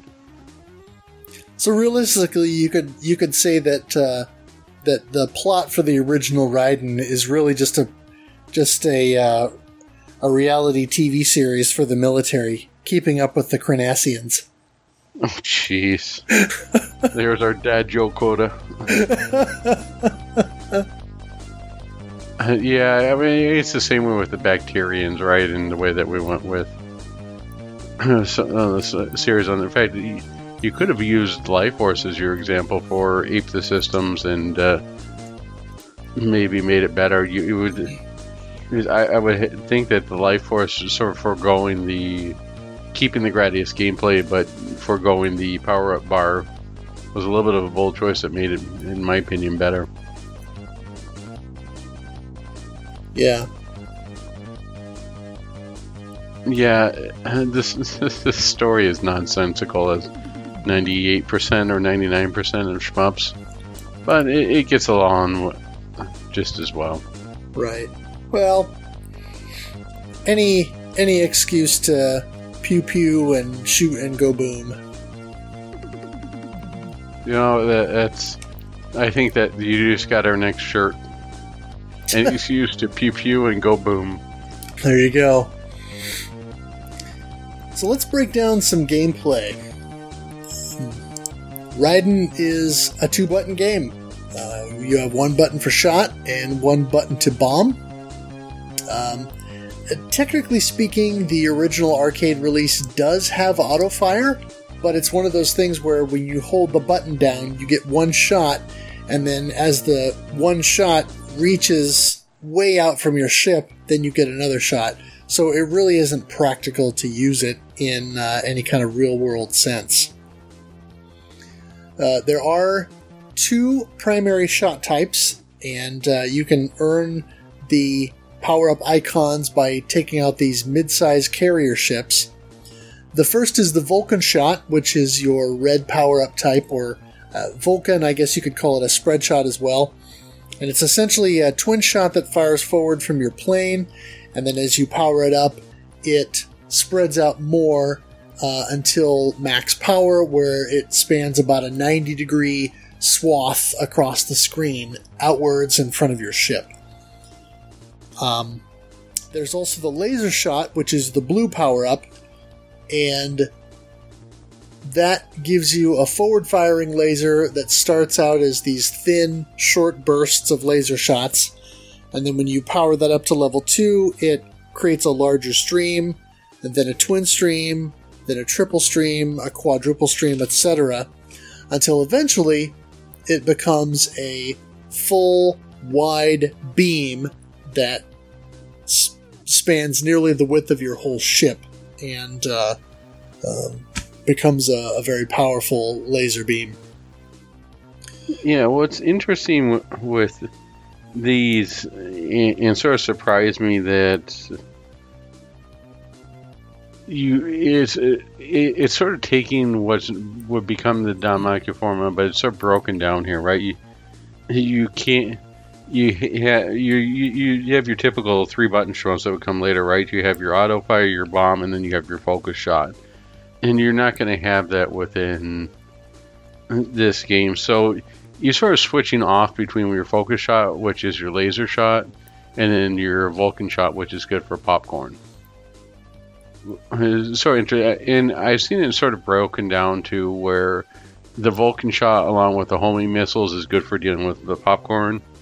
And the laser shot, along with the M power-ups or the more powerful missiles, is good for dealing with the bosses and the mid-size enemies. And that's in line with the way that I play too. Depending upon the areas that you were dealing with is where you'd swap it out. But if they had gone to a 3-button system where you had a focus shot, you had a regular shot, you hold it down and you get into the toothpaste laser is probably a bad example because that's probably right in 2. But within the laser, I don't think it would have worked as well. I think it had to have been done here. Even if you're trying to modernize this, I don't think you would change the system. Yeah. The main thing that I would have said is either make auto fire a default, or at least make it a dip switch on the board that operators could enable. Or make it a 3-button game and you have one button be auto fire.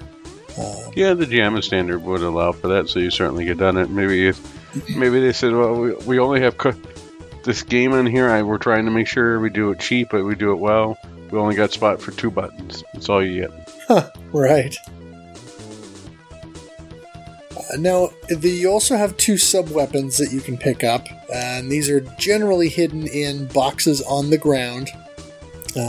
Not really hidden so much, but there are boxes on the ground that you can destroy, and some of those will contain the sub-weapons.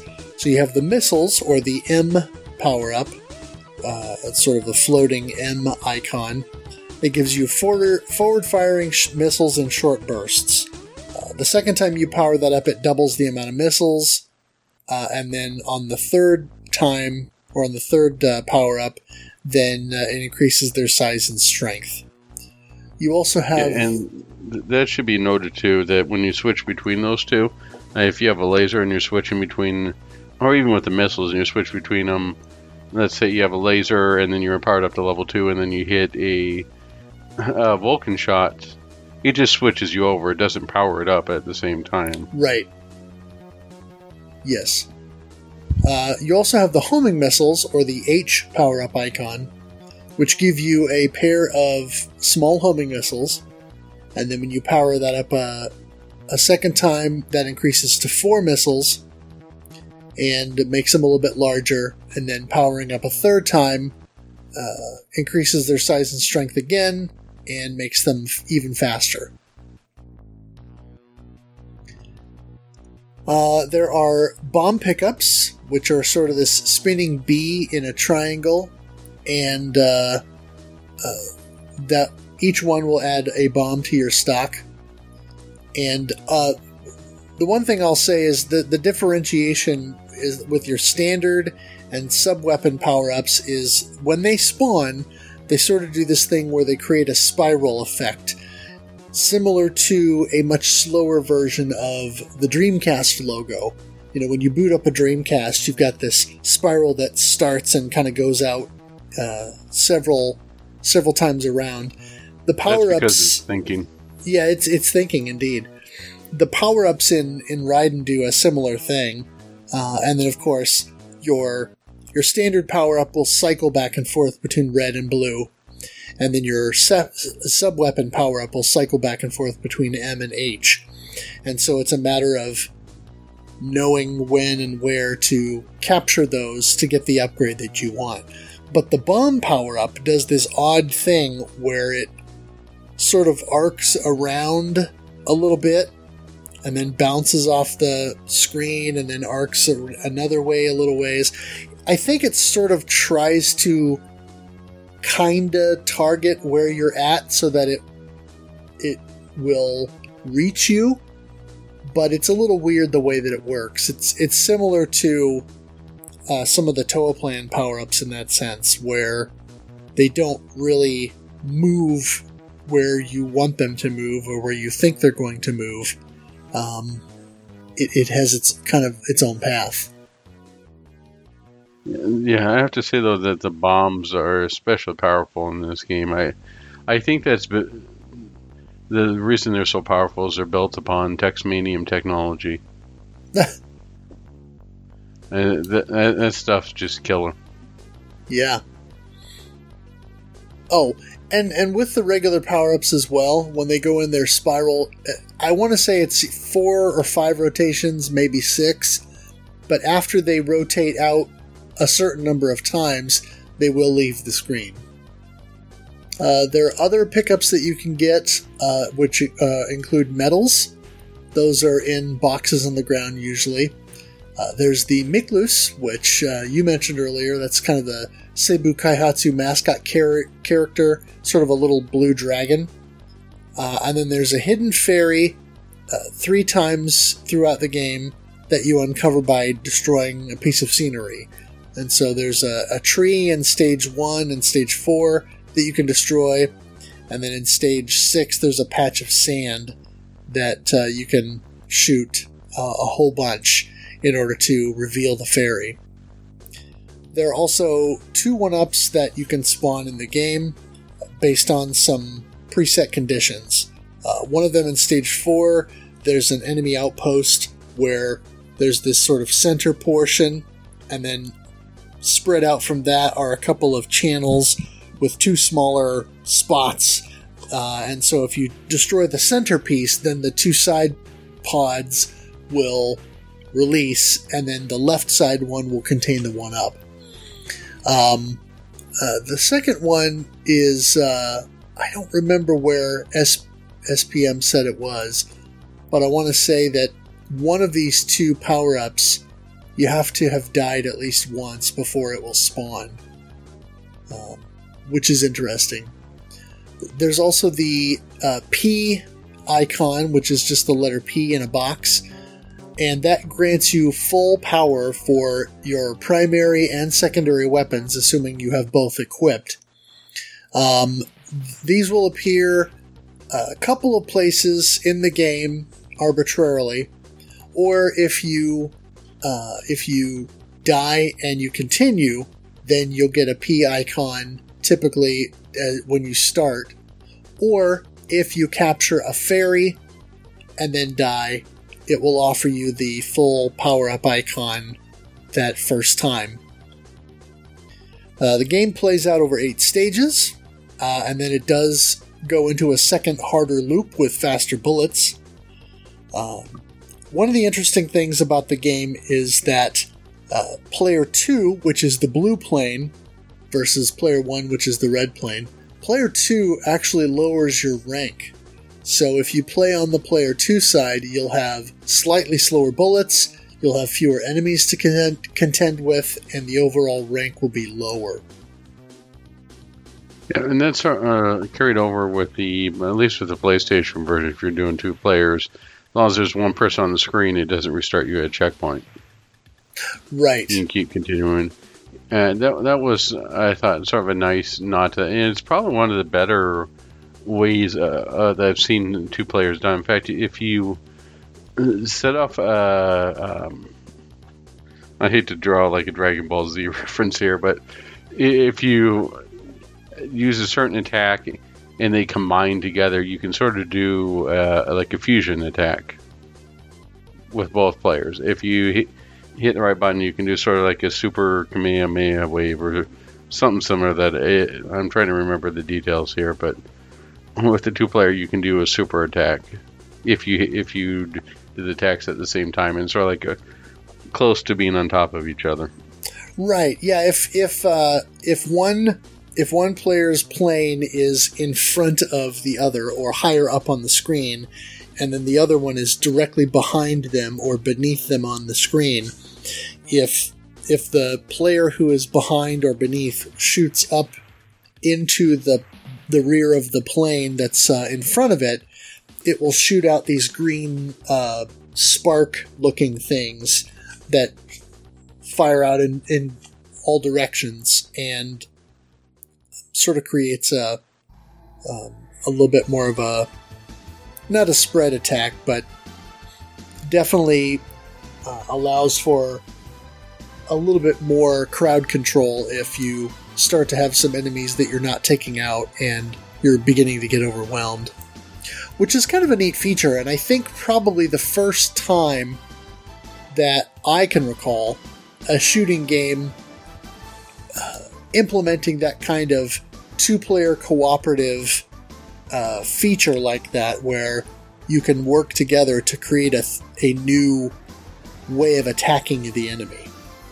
Yeah, it's definitely unique for this game and very well welcomed. The other point I want to make out real quickly in regards to the fairies and the mascot character there, if you collect them, it does add to your score, but they don't do anything at the stage end score.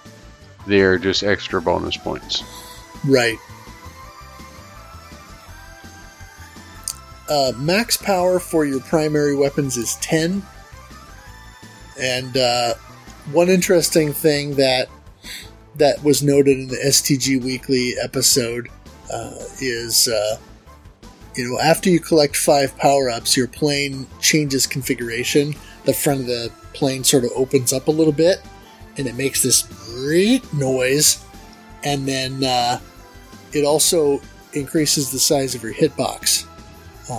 So, something to keep in mind. And then the max power-up for your missile weapon is 3. So once you collect the 3rd one, you're at max power.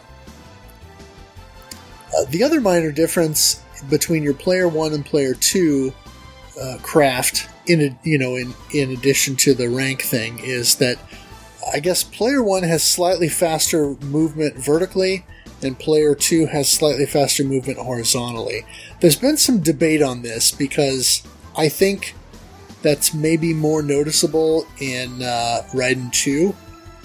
So there's been some question as to whether or not this is the Mandela effect. People trying to determine if this is actually a thing in the original Raiden versus maybe it's in Raiden 2 and their games are similar enough that people think maybe it's also in Raiden 1. I did not do side-by-side comparisons myself to confirm this, so I'll say take that with a grain of salt and verify for yourself. Yeah, it sounds like it's Ken and Ryu of the of the Raiden series here. Right. There are some bullets in the game that are destructible, Like with a lot of other shooting games of the era, they're usually the spinning football shape. And so some of those you can actually destroy with your own fire. Game rank generally affects enemy health and bullet speed. And upon death, you lose all your power-ups and go back to just the standard reg forward shot. But of course, rank is reset to minimum again to help increase your chances of survival. The playfield is larger than the horizontal size of your Tate monitor, so you scroll left and right to reveal more of the scenery. And interestingly enough, the game uses what I'll refer to as an offset scroll. So if you move your ship all the way over to one side of the screen and are literally touching, let's say, the right-hand side of the screen, as soon as you begin to move left, the screen starts to scroll. Versus having to go all the way to the right side of the screen and then reach at least the center of the screen again before it begins to scroll back left. So it's a different method than you typically see in games of this style. It also doesn't give you the tunnel vision that you get from a lot of shmups, or feeling that you're in a cone. It does a good way to flesh out believability for this. It's also nice that enemies that are off screen don't fire bullets onto the screen. Right. Make you feel like you're being like, where the heck did that come from? So, at first I didn't think much of this, but when I took some thought, I thought, wow, that's really forward thinking. To have something where the bullets, something off the screen doesn't shoot at you and doesn't hurt you, and then the ability where you're in control of a spot, but you can move left or right, so it doesn't feel you're just in this very narrow belt scrolling type maneuver. And it gives the world more of a it feels lived in, more lived in, right? Or in this case, maybe bombed in. Yeah. From what I gathered, there is a degree of bullet ceiling in the game, but only when you're positioning your ship really close to a ground-based enemy, and usually only when you're beneath or basically on top of ground enemies. It doesn't take effect when the enemies are at your sides, evidenced by many incidents of sniper tanks taking me out, even though I was very close to them from the side. But it only appears to happen when you're directly beneath or on top of them. So it's definitely an early example of bullet ceiling in the genre. I don't know if it's the first game to do it, but it's certainly an earlier game. Yeah, one of the other things I know, speaking of getting close to things, I'm very thankful that this is a Toaplan staple, is we don't have to worry about collisions with other planes of existence, right? You don't have to worry about running into buildings or trees or whatever have you. You just have your one plane, and you only have to worry about one set of direction, which I think really does this game a worthwhile service. Not having to worry about 3D objects or any other thing, the buildings or whatever you have to. What are your thoughts on this? Yeah, it's certainly one of the things that I think makes vertical shoot 'em ups more attractive to some players is they don't have to contend with the scenery. So I totally understand that mindset and not having to focus on that as a element of the game. Speaking of Toaplan, like a lot of the early Toaplan games, when you've got a spread shot, you've got higher DPS when you're point blanking, particularly at full power. So, for example, even though the blue laser shot is more powerful than the red spread shot, if you're fully powered up and you're point blanking, you're still going to get higher DPS with that than you will with the blue laser shot. So definitely a carryover from the early Toaplan stuff as well. And I think we touched on this earlier, but the original Japanese arcade version has checkpoints, but the Western release will allow for instant respawns upon death. However, of course, when you're playing two-player, as long as one player is still on screen, the other player can continue to pump in quarters and or credits and keep going, and so you'll have respawn upon death for a two-player game. Alright, so let's talk a little bit about the graphics. The graphics are generally pretty standard, but they definitely do the job. I mean, a lot of it, as we talked about earlier, was very... it feels very much like your standard military shooter. There's not so much to differentiate it from, let's say, something like Tiger Heli.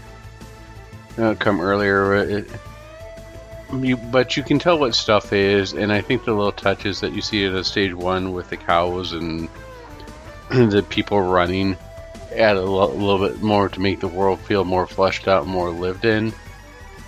The colors are a little bit muted from what you get, and I think that there's one part, there's one, I can't remember if it's the Genesis version or if it's the TurboGrafx where the colors, no, it's the Jaguar version where the colors are brighter. Oh, sure. And that makes the game look different. But it still works well. It's not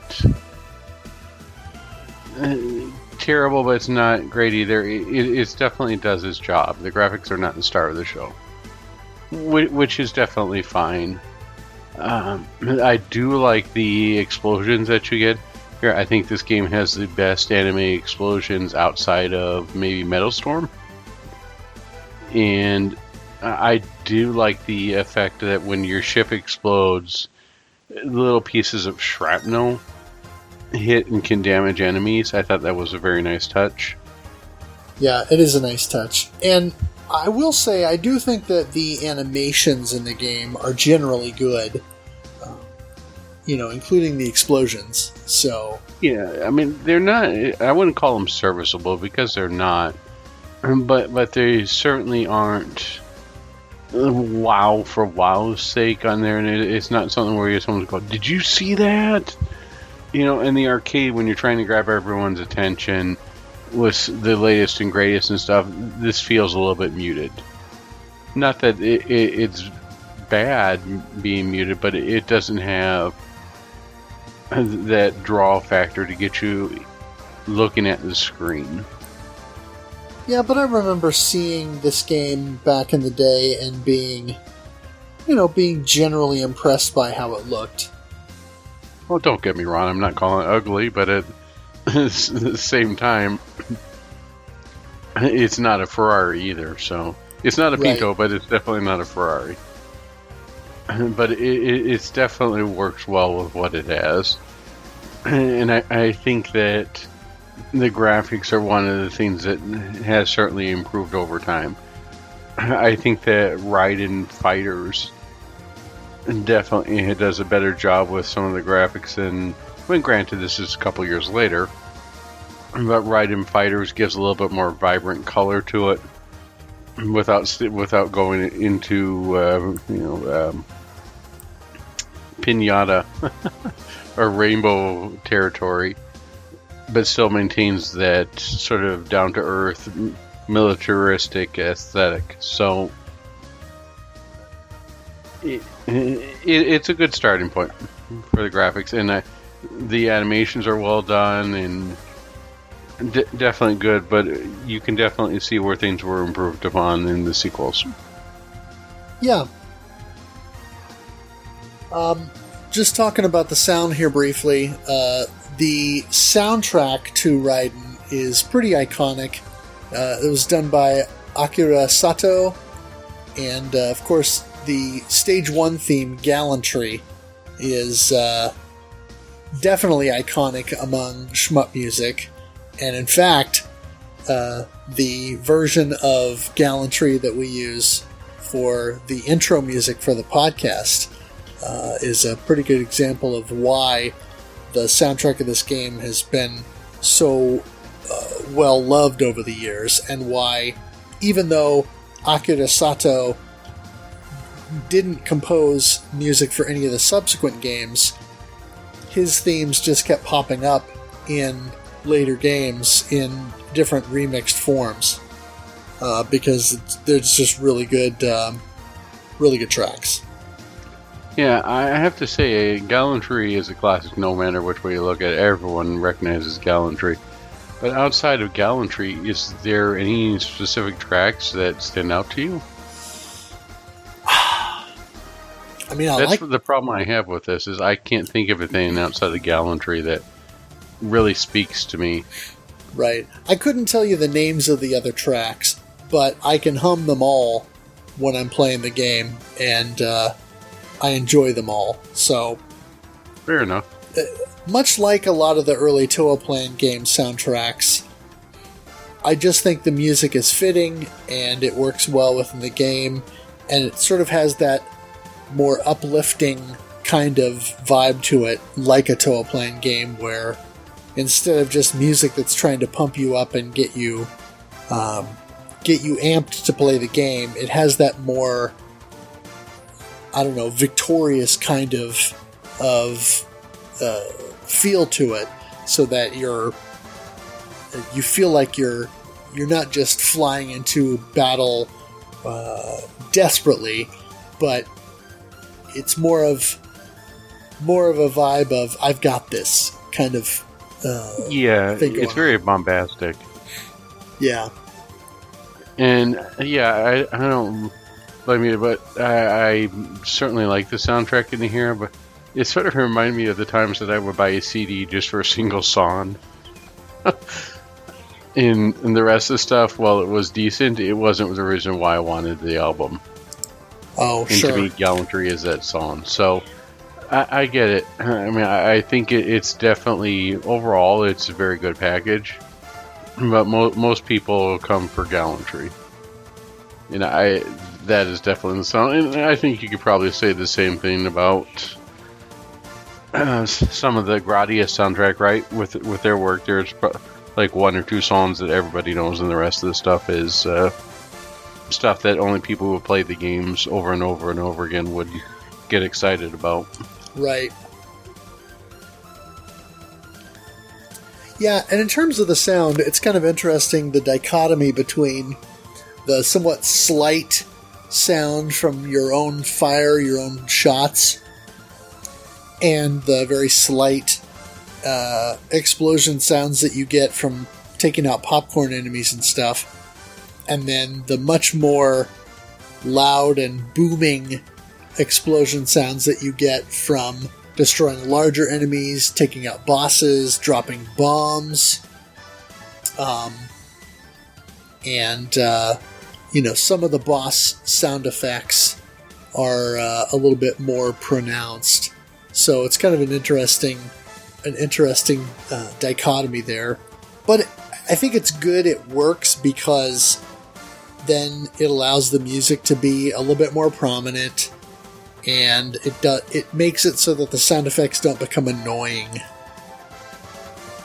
Well, it certainly doesn't fall under what I refer to as the steel vampire effect, where everything sounds blown out, or everything's turned up to 10 on here, and it's just really hard to figure out what the heck is going on. It's mixed pretty well.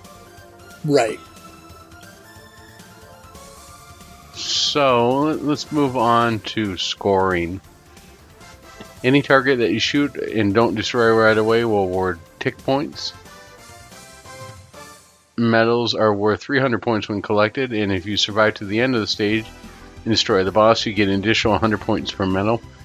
Now, if I remember correctly, the medals that you get throughout the stage, if you die at the boss, your medals for that entire stage points are wiped off, right? Correct. It goes up to the life. So Yeah, a lot of times you get to the end and then you'll die on the boss and that's it.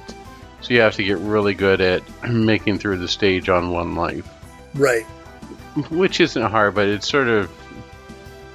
I don't know, it'd just be really frustrating if I got to the end, all of a sudden I got hit right at the very end and lost everything right before I kill, and the boss gets one shot and then the boss is dead. So... Right. Well, that's alright. That's the way the STG goes. Yeah, and the way that it works too is that your bomb stock becomes a bit of a multiplier.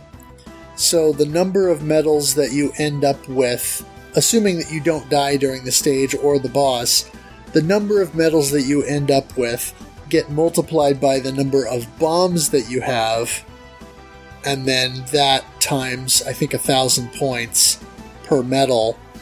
And so, for example, if you got 10 medals during the stage and then you ended the boss with 4 bombs, or you beat the boss with 4 bombs in stock, then you get a 40,000 point bonus at the end of the stage. So, even though you're given a decent amount of bombs in the game, and you should be using them to, in very hairy situations whenever you can, you're obviously incentivized from a scoring perspective to hold on to them.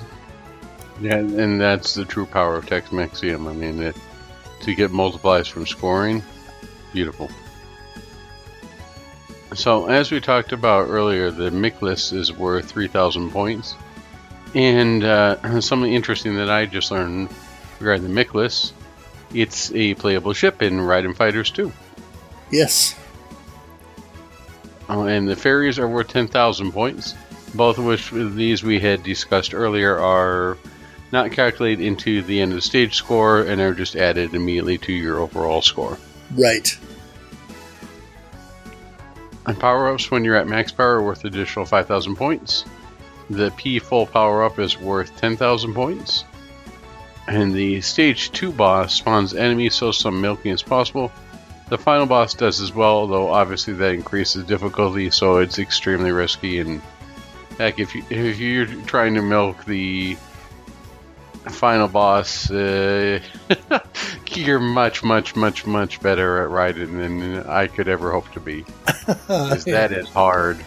Same.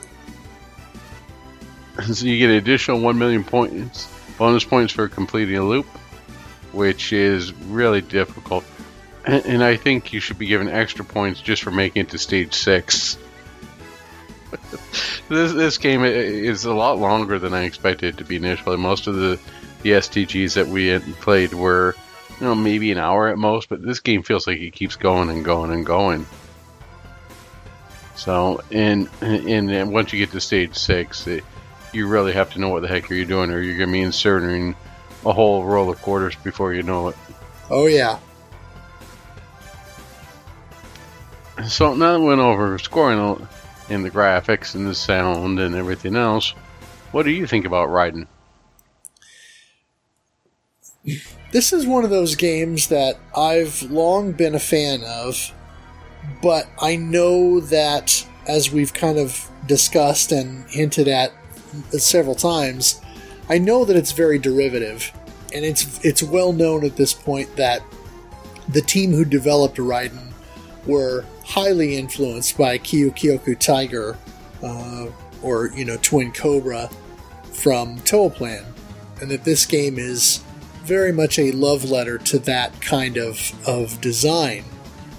But I do think that there's enough in Raiden that is different from Q Tiger to sort of set it apart and make it so that it's not just a clone, but it sort of builds on some of those aspects. Kyoku Tiger didn't have a sub-weapon. It only had a primary weapon. And even though there were 4 different primary weapons that you could pick up, there were really only a couple of them that were useful. And the way that it's implemented is similar to Q Tiger, but again, it's the weapons are different enough that they set themselves apart to a degree. The scoring is a little bit more nuanced, and I think overall the graphical presentation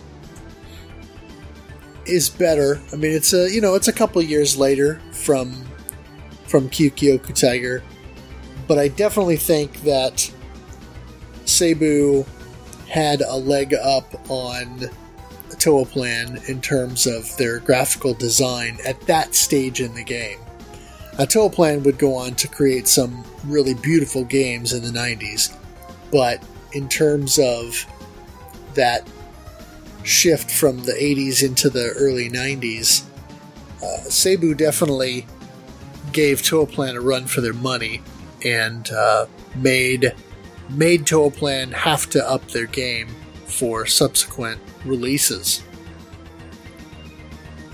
And I think the overall soundtrack presentation and just how solid the game was is really what cemented it as such a popular title and why it saw such great success. So it doesn't surprise me that this game was as successful as it actually was, because it just really is very solid. Yeah, I think that was well said. I echo those sentiments that it took what had came before it, and it took the elements that were there and made a solid STG out of it. Is it doing something that is completely original? No. But what it does, it definitely does well. And it adds in just enough to add in a little something. Like I don't think we've seen too many where the ship is destroying the pieces, affect and take out the popcorn enemy or damage whatever's nearby. I think the biggest telling factor about this game has to be the number of ports. Heck, I don't think since the original Gradius that any STG has gotten this number of ports. Right. Yeah, and of course, they're going to be a mixed bag. I mean, we haven't really gone into it very much, other than what you mentioned at the beginning, but some of the ports of this game are truly abysmal and are just not good. I mean, the Super Nintendo port from Micronix is terrible. It's not even really a port so much as a bit of a mild reimagining of the game, and it's just not good. The Sega Genesis port is good, but as you said, the colors are a little dull, and the soundtrack isn't quite up to snuff, but honestly, it's possibly the best thing that Micronet ever did. I don't care for the PC Engine or TurboGrafx version. I know there are some who do. But to me, it takes the base game and changes some things, and it actually makes it harder because it puts more enemies in there. And when you put more enemies in a vertically scrolling game that has been converted to 4:3 aspect ratio and you're not really given any more weapons or any more that you can use to contend with all that extra stuff, it just doesn't work for me. And even though the Super Raiden soundtrack is good, I don't think it does enough to offset the other changes in gameplay. Yeah, I agree there.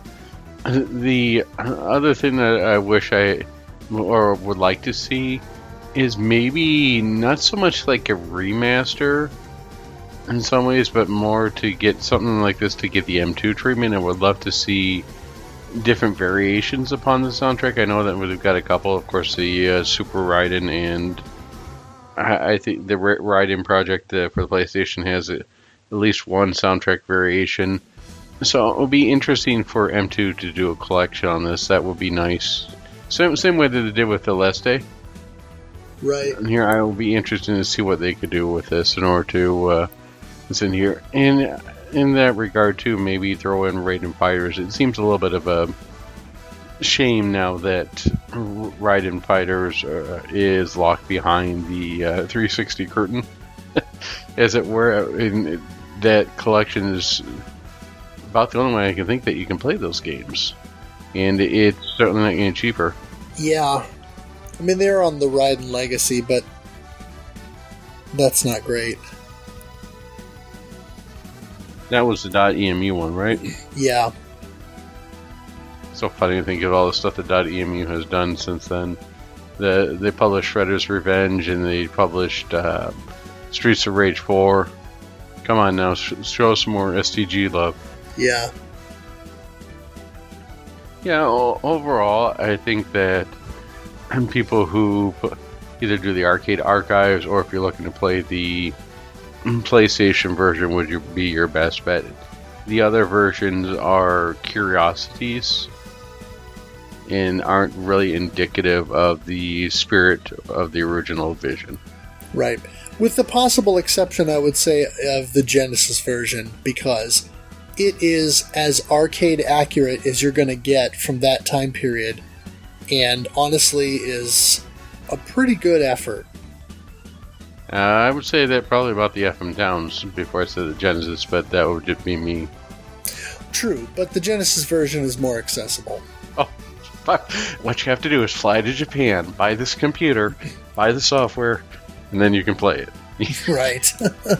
It's accessible, see? Just as accessible as playing any game on the Sharp X68000.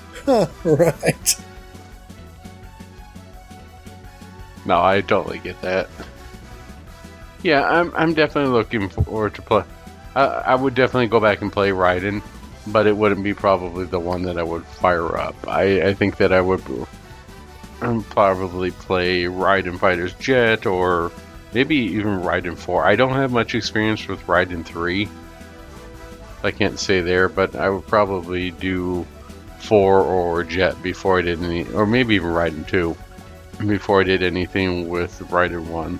Right. And I think that's, pretty common.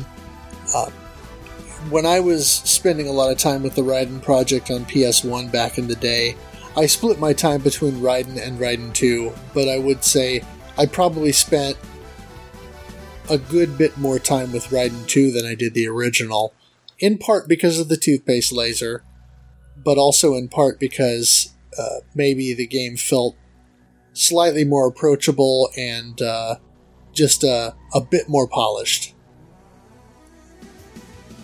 Yeah, and they've also had more time to refine the concepts, right? The first version is for the most part not as good as the sequel. The sequel takes whatever was built good in the original and then builds upon it, right? So most of the time they do a better job at building upon it.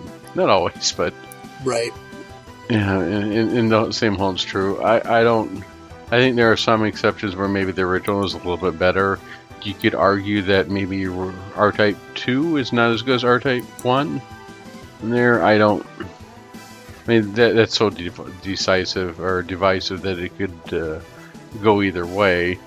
But the foundation for the original R-Type is just so strong, I think that R-Type 2 would be hard-pressed to beat it. Yeah, that's just my opinion. Sure. Well, now that we've given our thoughts, let's hear from the RF Generation community. First up, we've got Corkman, who said, I'm in this month. I'll probably go between the PS1 version and the Genesis version. I'll have to compare them, but the PS1 version seems pretty close to the arcade.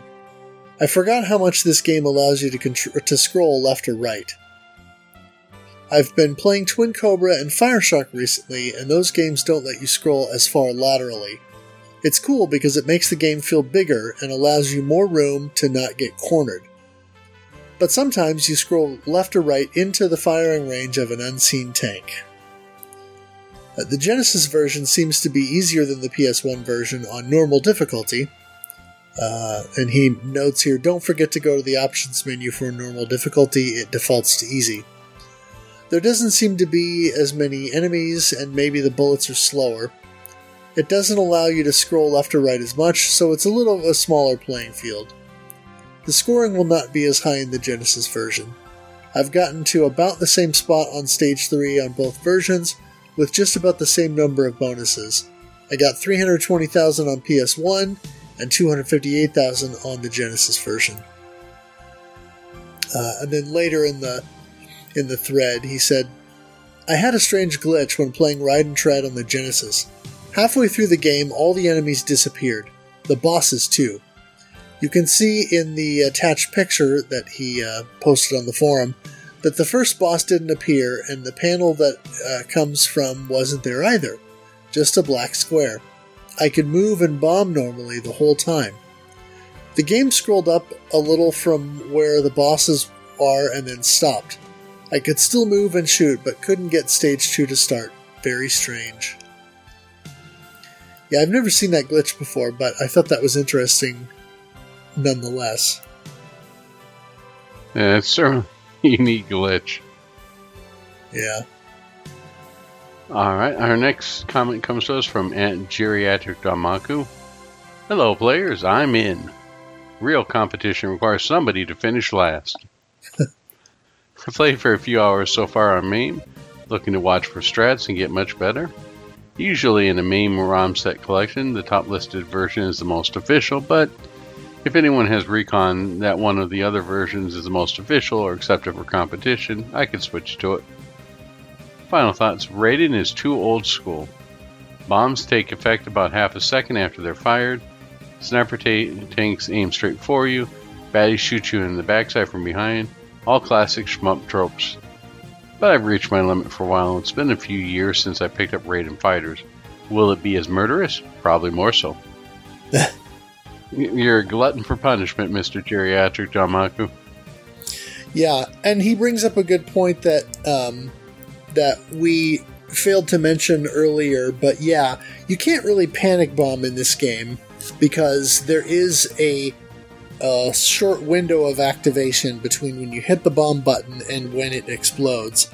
And according to what Cream said on the STG Weekly episode, there are instances where the bomb is going off, an enemy will be in the path of the bomb and won't get destroyed right away. So if you are in the path of the bomb, you can still collide with an enemy or a bullet before the bomb finishes taking that bullet out.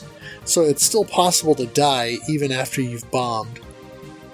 I wonder if the bomb delay, we can coin a term here, bomb lag. Bomb lag, yeah, there you go.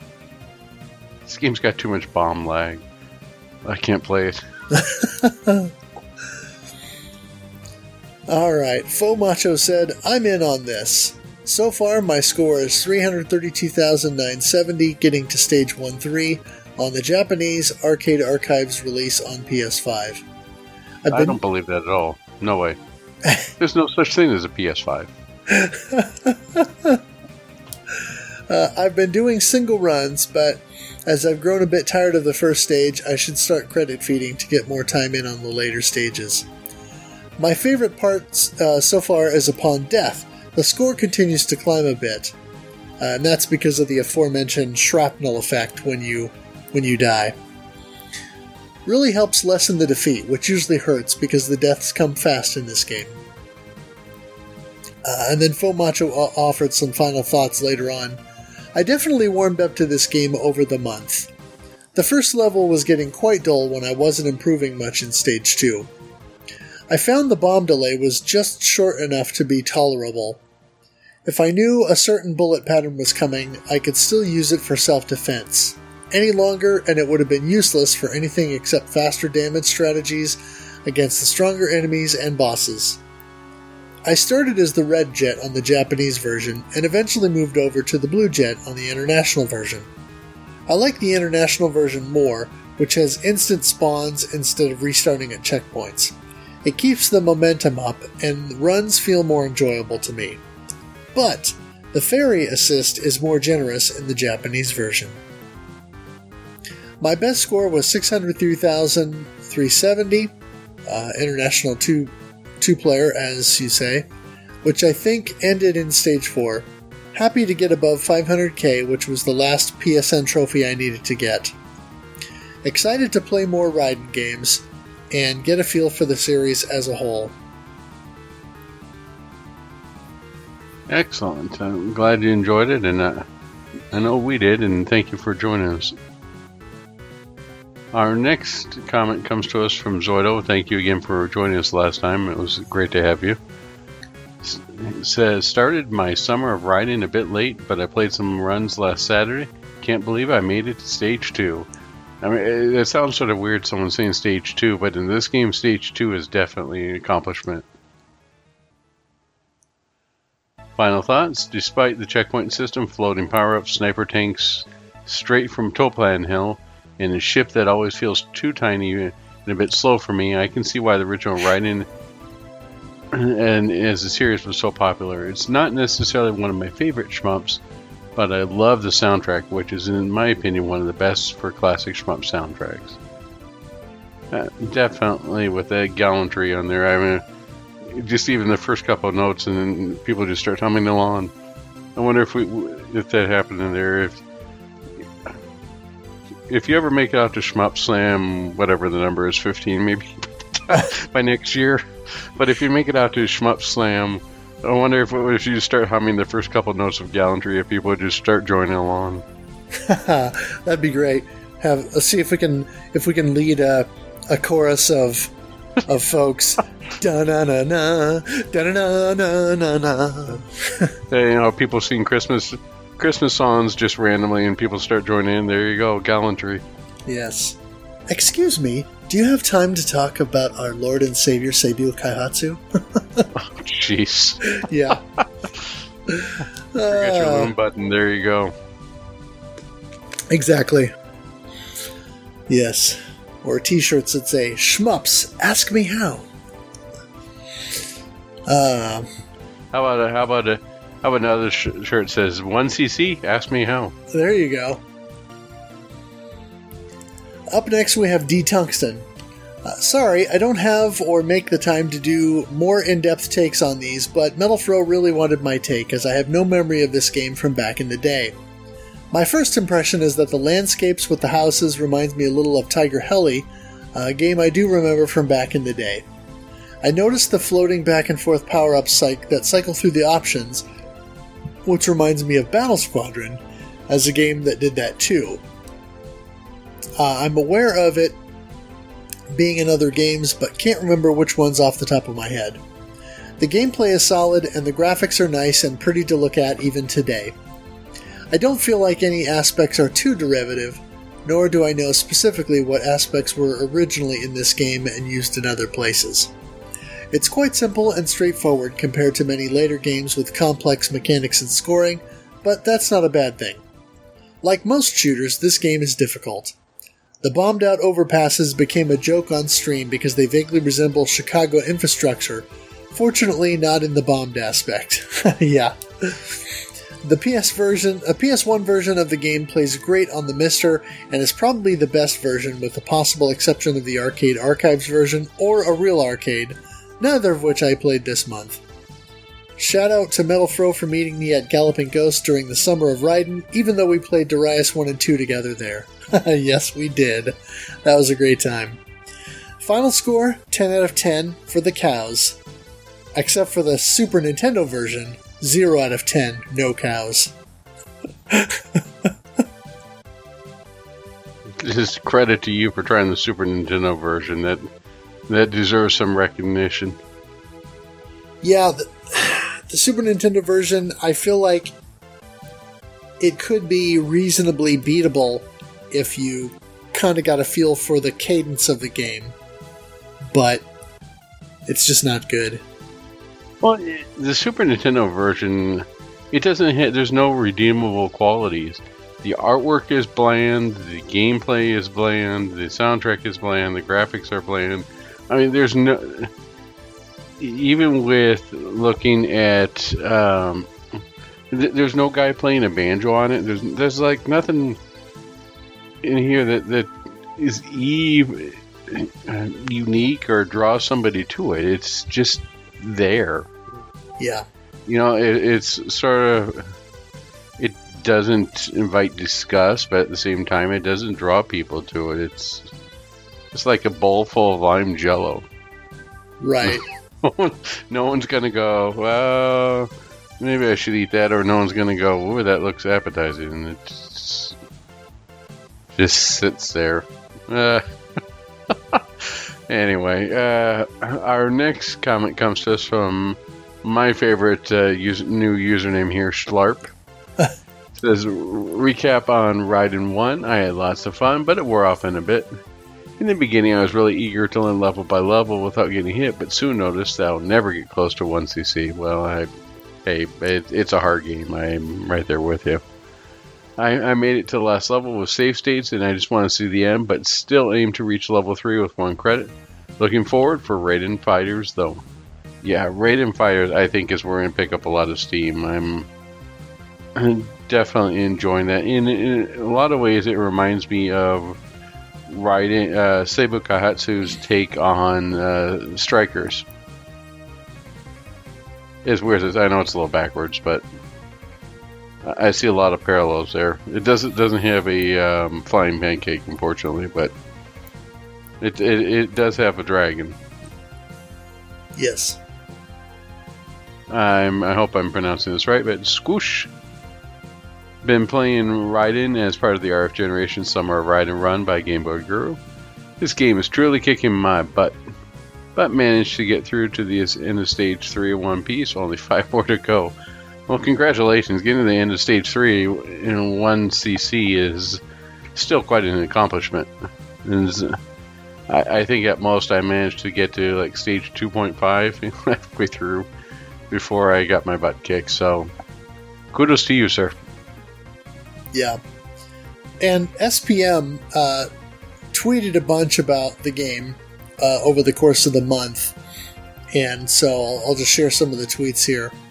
And SPM is at SPM_NSW on Twitter. And most of these included video as well, which is nice to see. Raiden's 5th boss has a nice, simple flow to it, but man was I tense at the end. There's no way I won't bomb that on an actual run. The hitbox is scary. In fact, I'll bomb everything I can. This game deserves it. And then a later tweet, Raiden's 6th boss is actually fun. It was pissing me off, but there's a way. Lowering their health until both heads flicker fast to kill them at once. It isn't necessary, though. I didn't know there was an intended exploit with extra asteroids. Nice touch. And then later, this was my best run so far, and thought I had finally got the first 4 bosses down. Next run, I died on the 3rd and 4th. This game is a mystery to me. I keep finding new ways to die. And then later on, Raiden's butt-clenching Stage 7. Finally made it through in one piece. Only once, though. I may end up going for the 1cc after all. And then a little later on, Raiden's 7th boss complete. I was laughing hysterically with his lucky dodges, which are in the video that SPM included in the tweet. Reaching this point underpowered was unexpected. I had always destroyed those panels before they attached to the boss. A second time no missing up to Stage 7, only to lose it all here. And SPM did actually manage to clear the game,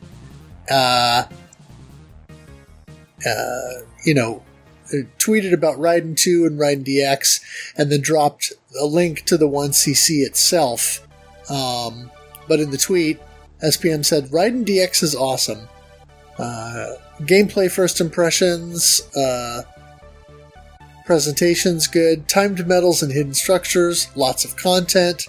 How on earth are you supposed to pick up the same power-ups after dying without grabbing others?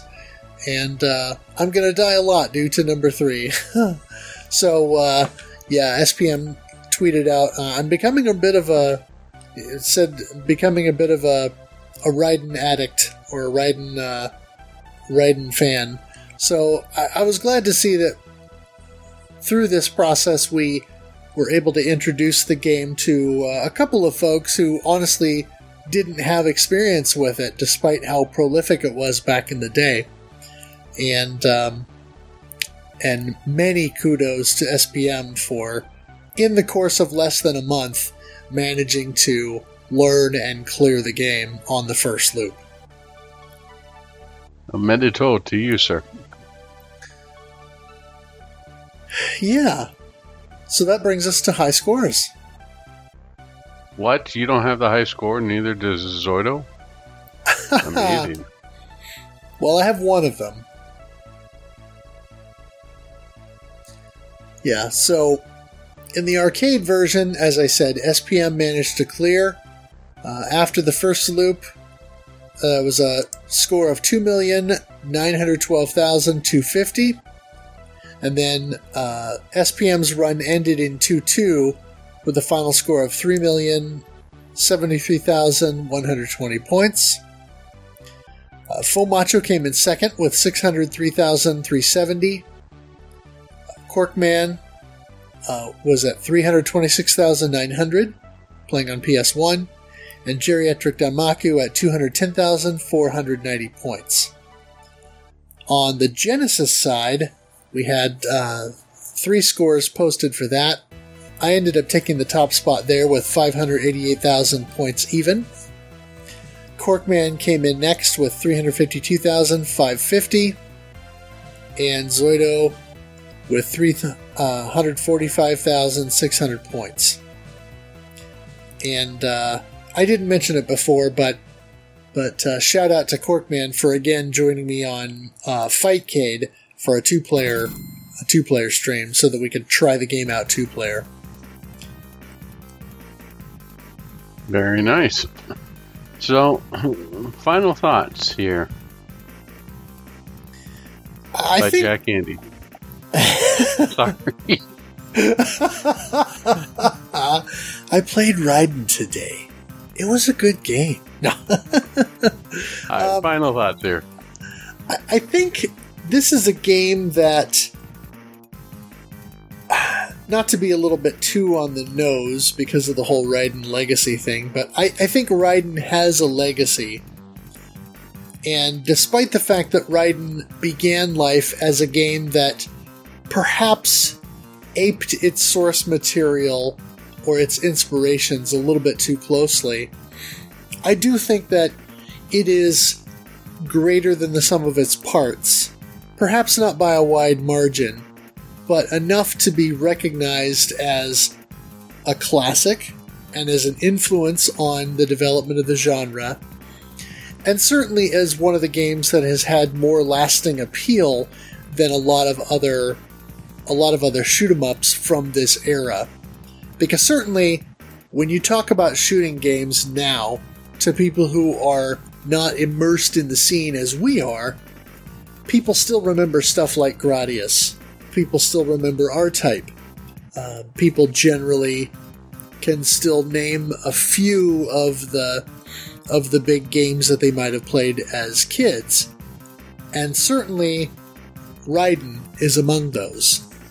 Not only because of how prolific it was everywhere, but the sheer number of console ports and coverage the game got. It was everywhere for a little while, prior to Street Fighter II kind of taking over the arcade and relegating shooting games to also-ran status for a little while. And so I think it's a game that, while the development team certainly improved upon it with subsequent games, I do still think it's worth going back to, and certainly worth looking at the roots of this series, and also kind of seeing that interesting juxtaposition of really familiar elements that they obviously plagiarized from Toaplan, while also combining a few new things and tweaks of their own, just enough to sort of allow Raiden to stand on its own. Yeah, well said. I mean, it certainly is derivative, but it's with the parts that they did ape, they aped very well, and it's stood on its own and has been ported so many times because it was a quality product. I mean, you take what works, and then you add in a couple new features, which is a very sound way of doing things. It's not going to be revolutionary, but it's not going to be a flash in the pan either. You look at something such as maybe the method that we use for Vectorman and Donkey Kong Country and the way that they did graphics, where they would make sprites out of CG renders, and that hasn't necessarily aged so well in here, where if you go back to Raiden, you could jump right in and still get it. It may not be modern or have the best play that you would get out of something such as, say, maybe Raiden 4, but it's certainly, I don't want to use the word serviceable, but it's certainly has enough in it to earn itself as a classic. It has established itself as a mile marker within the STG roadmap. It may not be a tentpole like the original Gradius is, or Space Invaders, but it certainly it is a mile marker and something that, even as we've proven within this month's playthrough, that people can go back to and try it out and find enjoyment out of. Yeah, a solid foundation for better things to come. A solid foundation for future excellence. I know it sounds like a bad school motto, or cliched school motto, but it works here. Yeah. So, as we record this, we are post 4th of July and into full swing for Raiden Fighters, the original Raiden Fighters, which came on the arcade, was ported to the 360, PC, and mobile. I'm playing the 360 port and enjoying it quite a bit. I like the Strikers-esque ability to choose between the different planes and get different speed and defense and response, as well as different versions of the toothpaste laser. And it seems to be working out pretty well. And in August, we're going to playing Raiden 4 with arcade, 360, PS3, PC, and Switch. Now, does Mikado count for this? I think it does via Switch, but... Yes. Okay. Yes, Raiden 4 Cross Mikado, since that came out on Switch, will definitely be viable, mostly because it's essentially just Raiden 4 Overkill with some additional features and the Mikado alternate soundtrack included. Alright. So I'd like to shout out Ed of Studio Mudprints / Bullet Heaven. Well, I guess at this point now it's just Studio Mudprints, right? For the logo. Right. And then mention that he also did the logo, which shows up on the podcast shirts, which I'm going to try and get myself a podcast pillow, so to speak, for the couch. I think that would be a good starting point. Nice. I'd like to thank Kogasu for the intro and outro music, which, as we mentioned earlier, is Gallantry. I'd like to thank everyone at the RF Gen Playcast and the RF Gen Collector Cast. That's technically, that should be changed to the RF Generation Concert Cast and the RF Generation Souls Cast. Right. And I'd like to thank the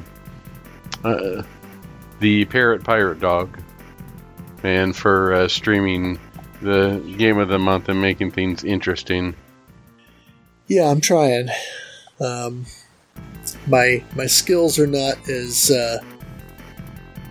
good as I would like them to be, but I just keep trying. That's okay. That's what you got to do on here. Yep. You know, you can't expect to that if you're not a prodigy to instantly quit. That's just not how it works. You got to put in the time. Yeah. Or to get good. Well, that's what I'm doing. Yep. Maybe we should just get you some Red Bull. You think? You think if you knock back a couple Red Bulls, it would help? Probably not. Red Bull and vodka? No, that would definitely impair my schmupping ability. Oh.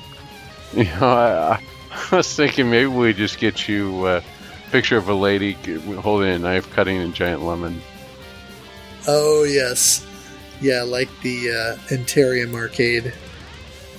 Yeah, we met up at a arcade last month, and that was the most prominent feature about the arcade was a lady holding a knife lemon. I don't know if that was meant to draw out some inner powers on there, or what Namco was thinking, but maybe it was originally Pac-Man, and they just couldn't do it, so they just threw in a lemon instead. They smudged it so they wouldn't get copyright infringement. Who knows? All right. Well, thank you everybody for listening, and thank you everybody who joined us participation. We really appreciate you celebrating the summer riding with us, and look forward to playing more shmups in the future. Thanks, you everybody.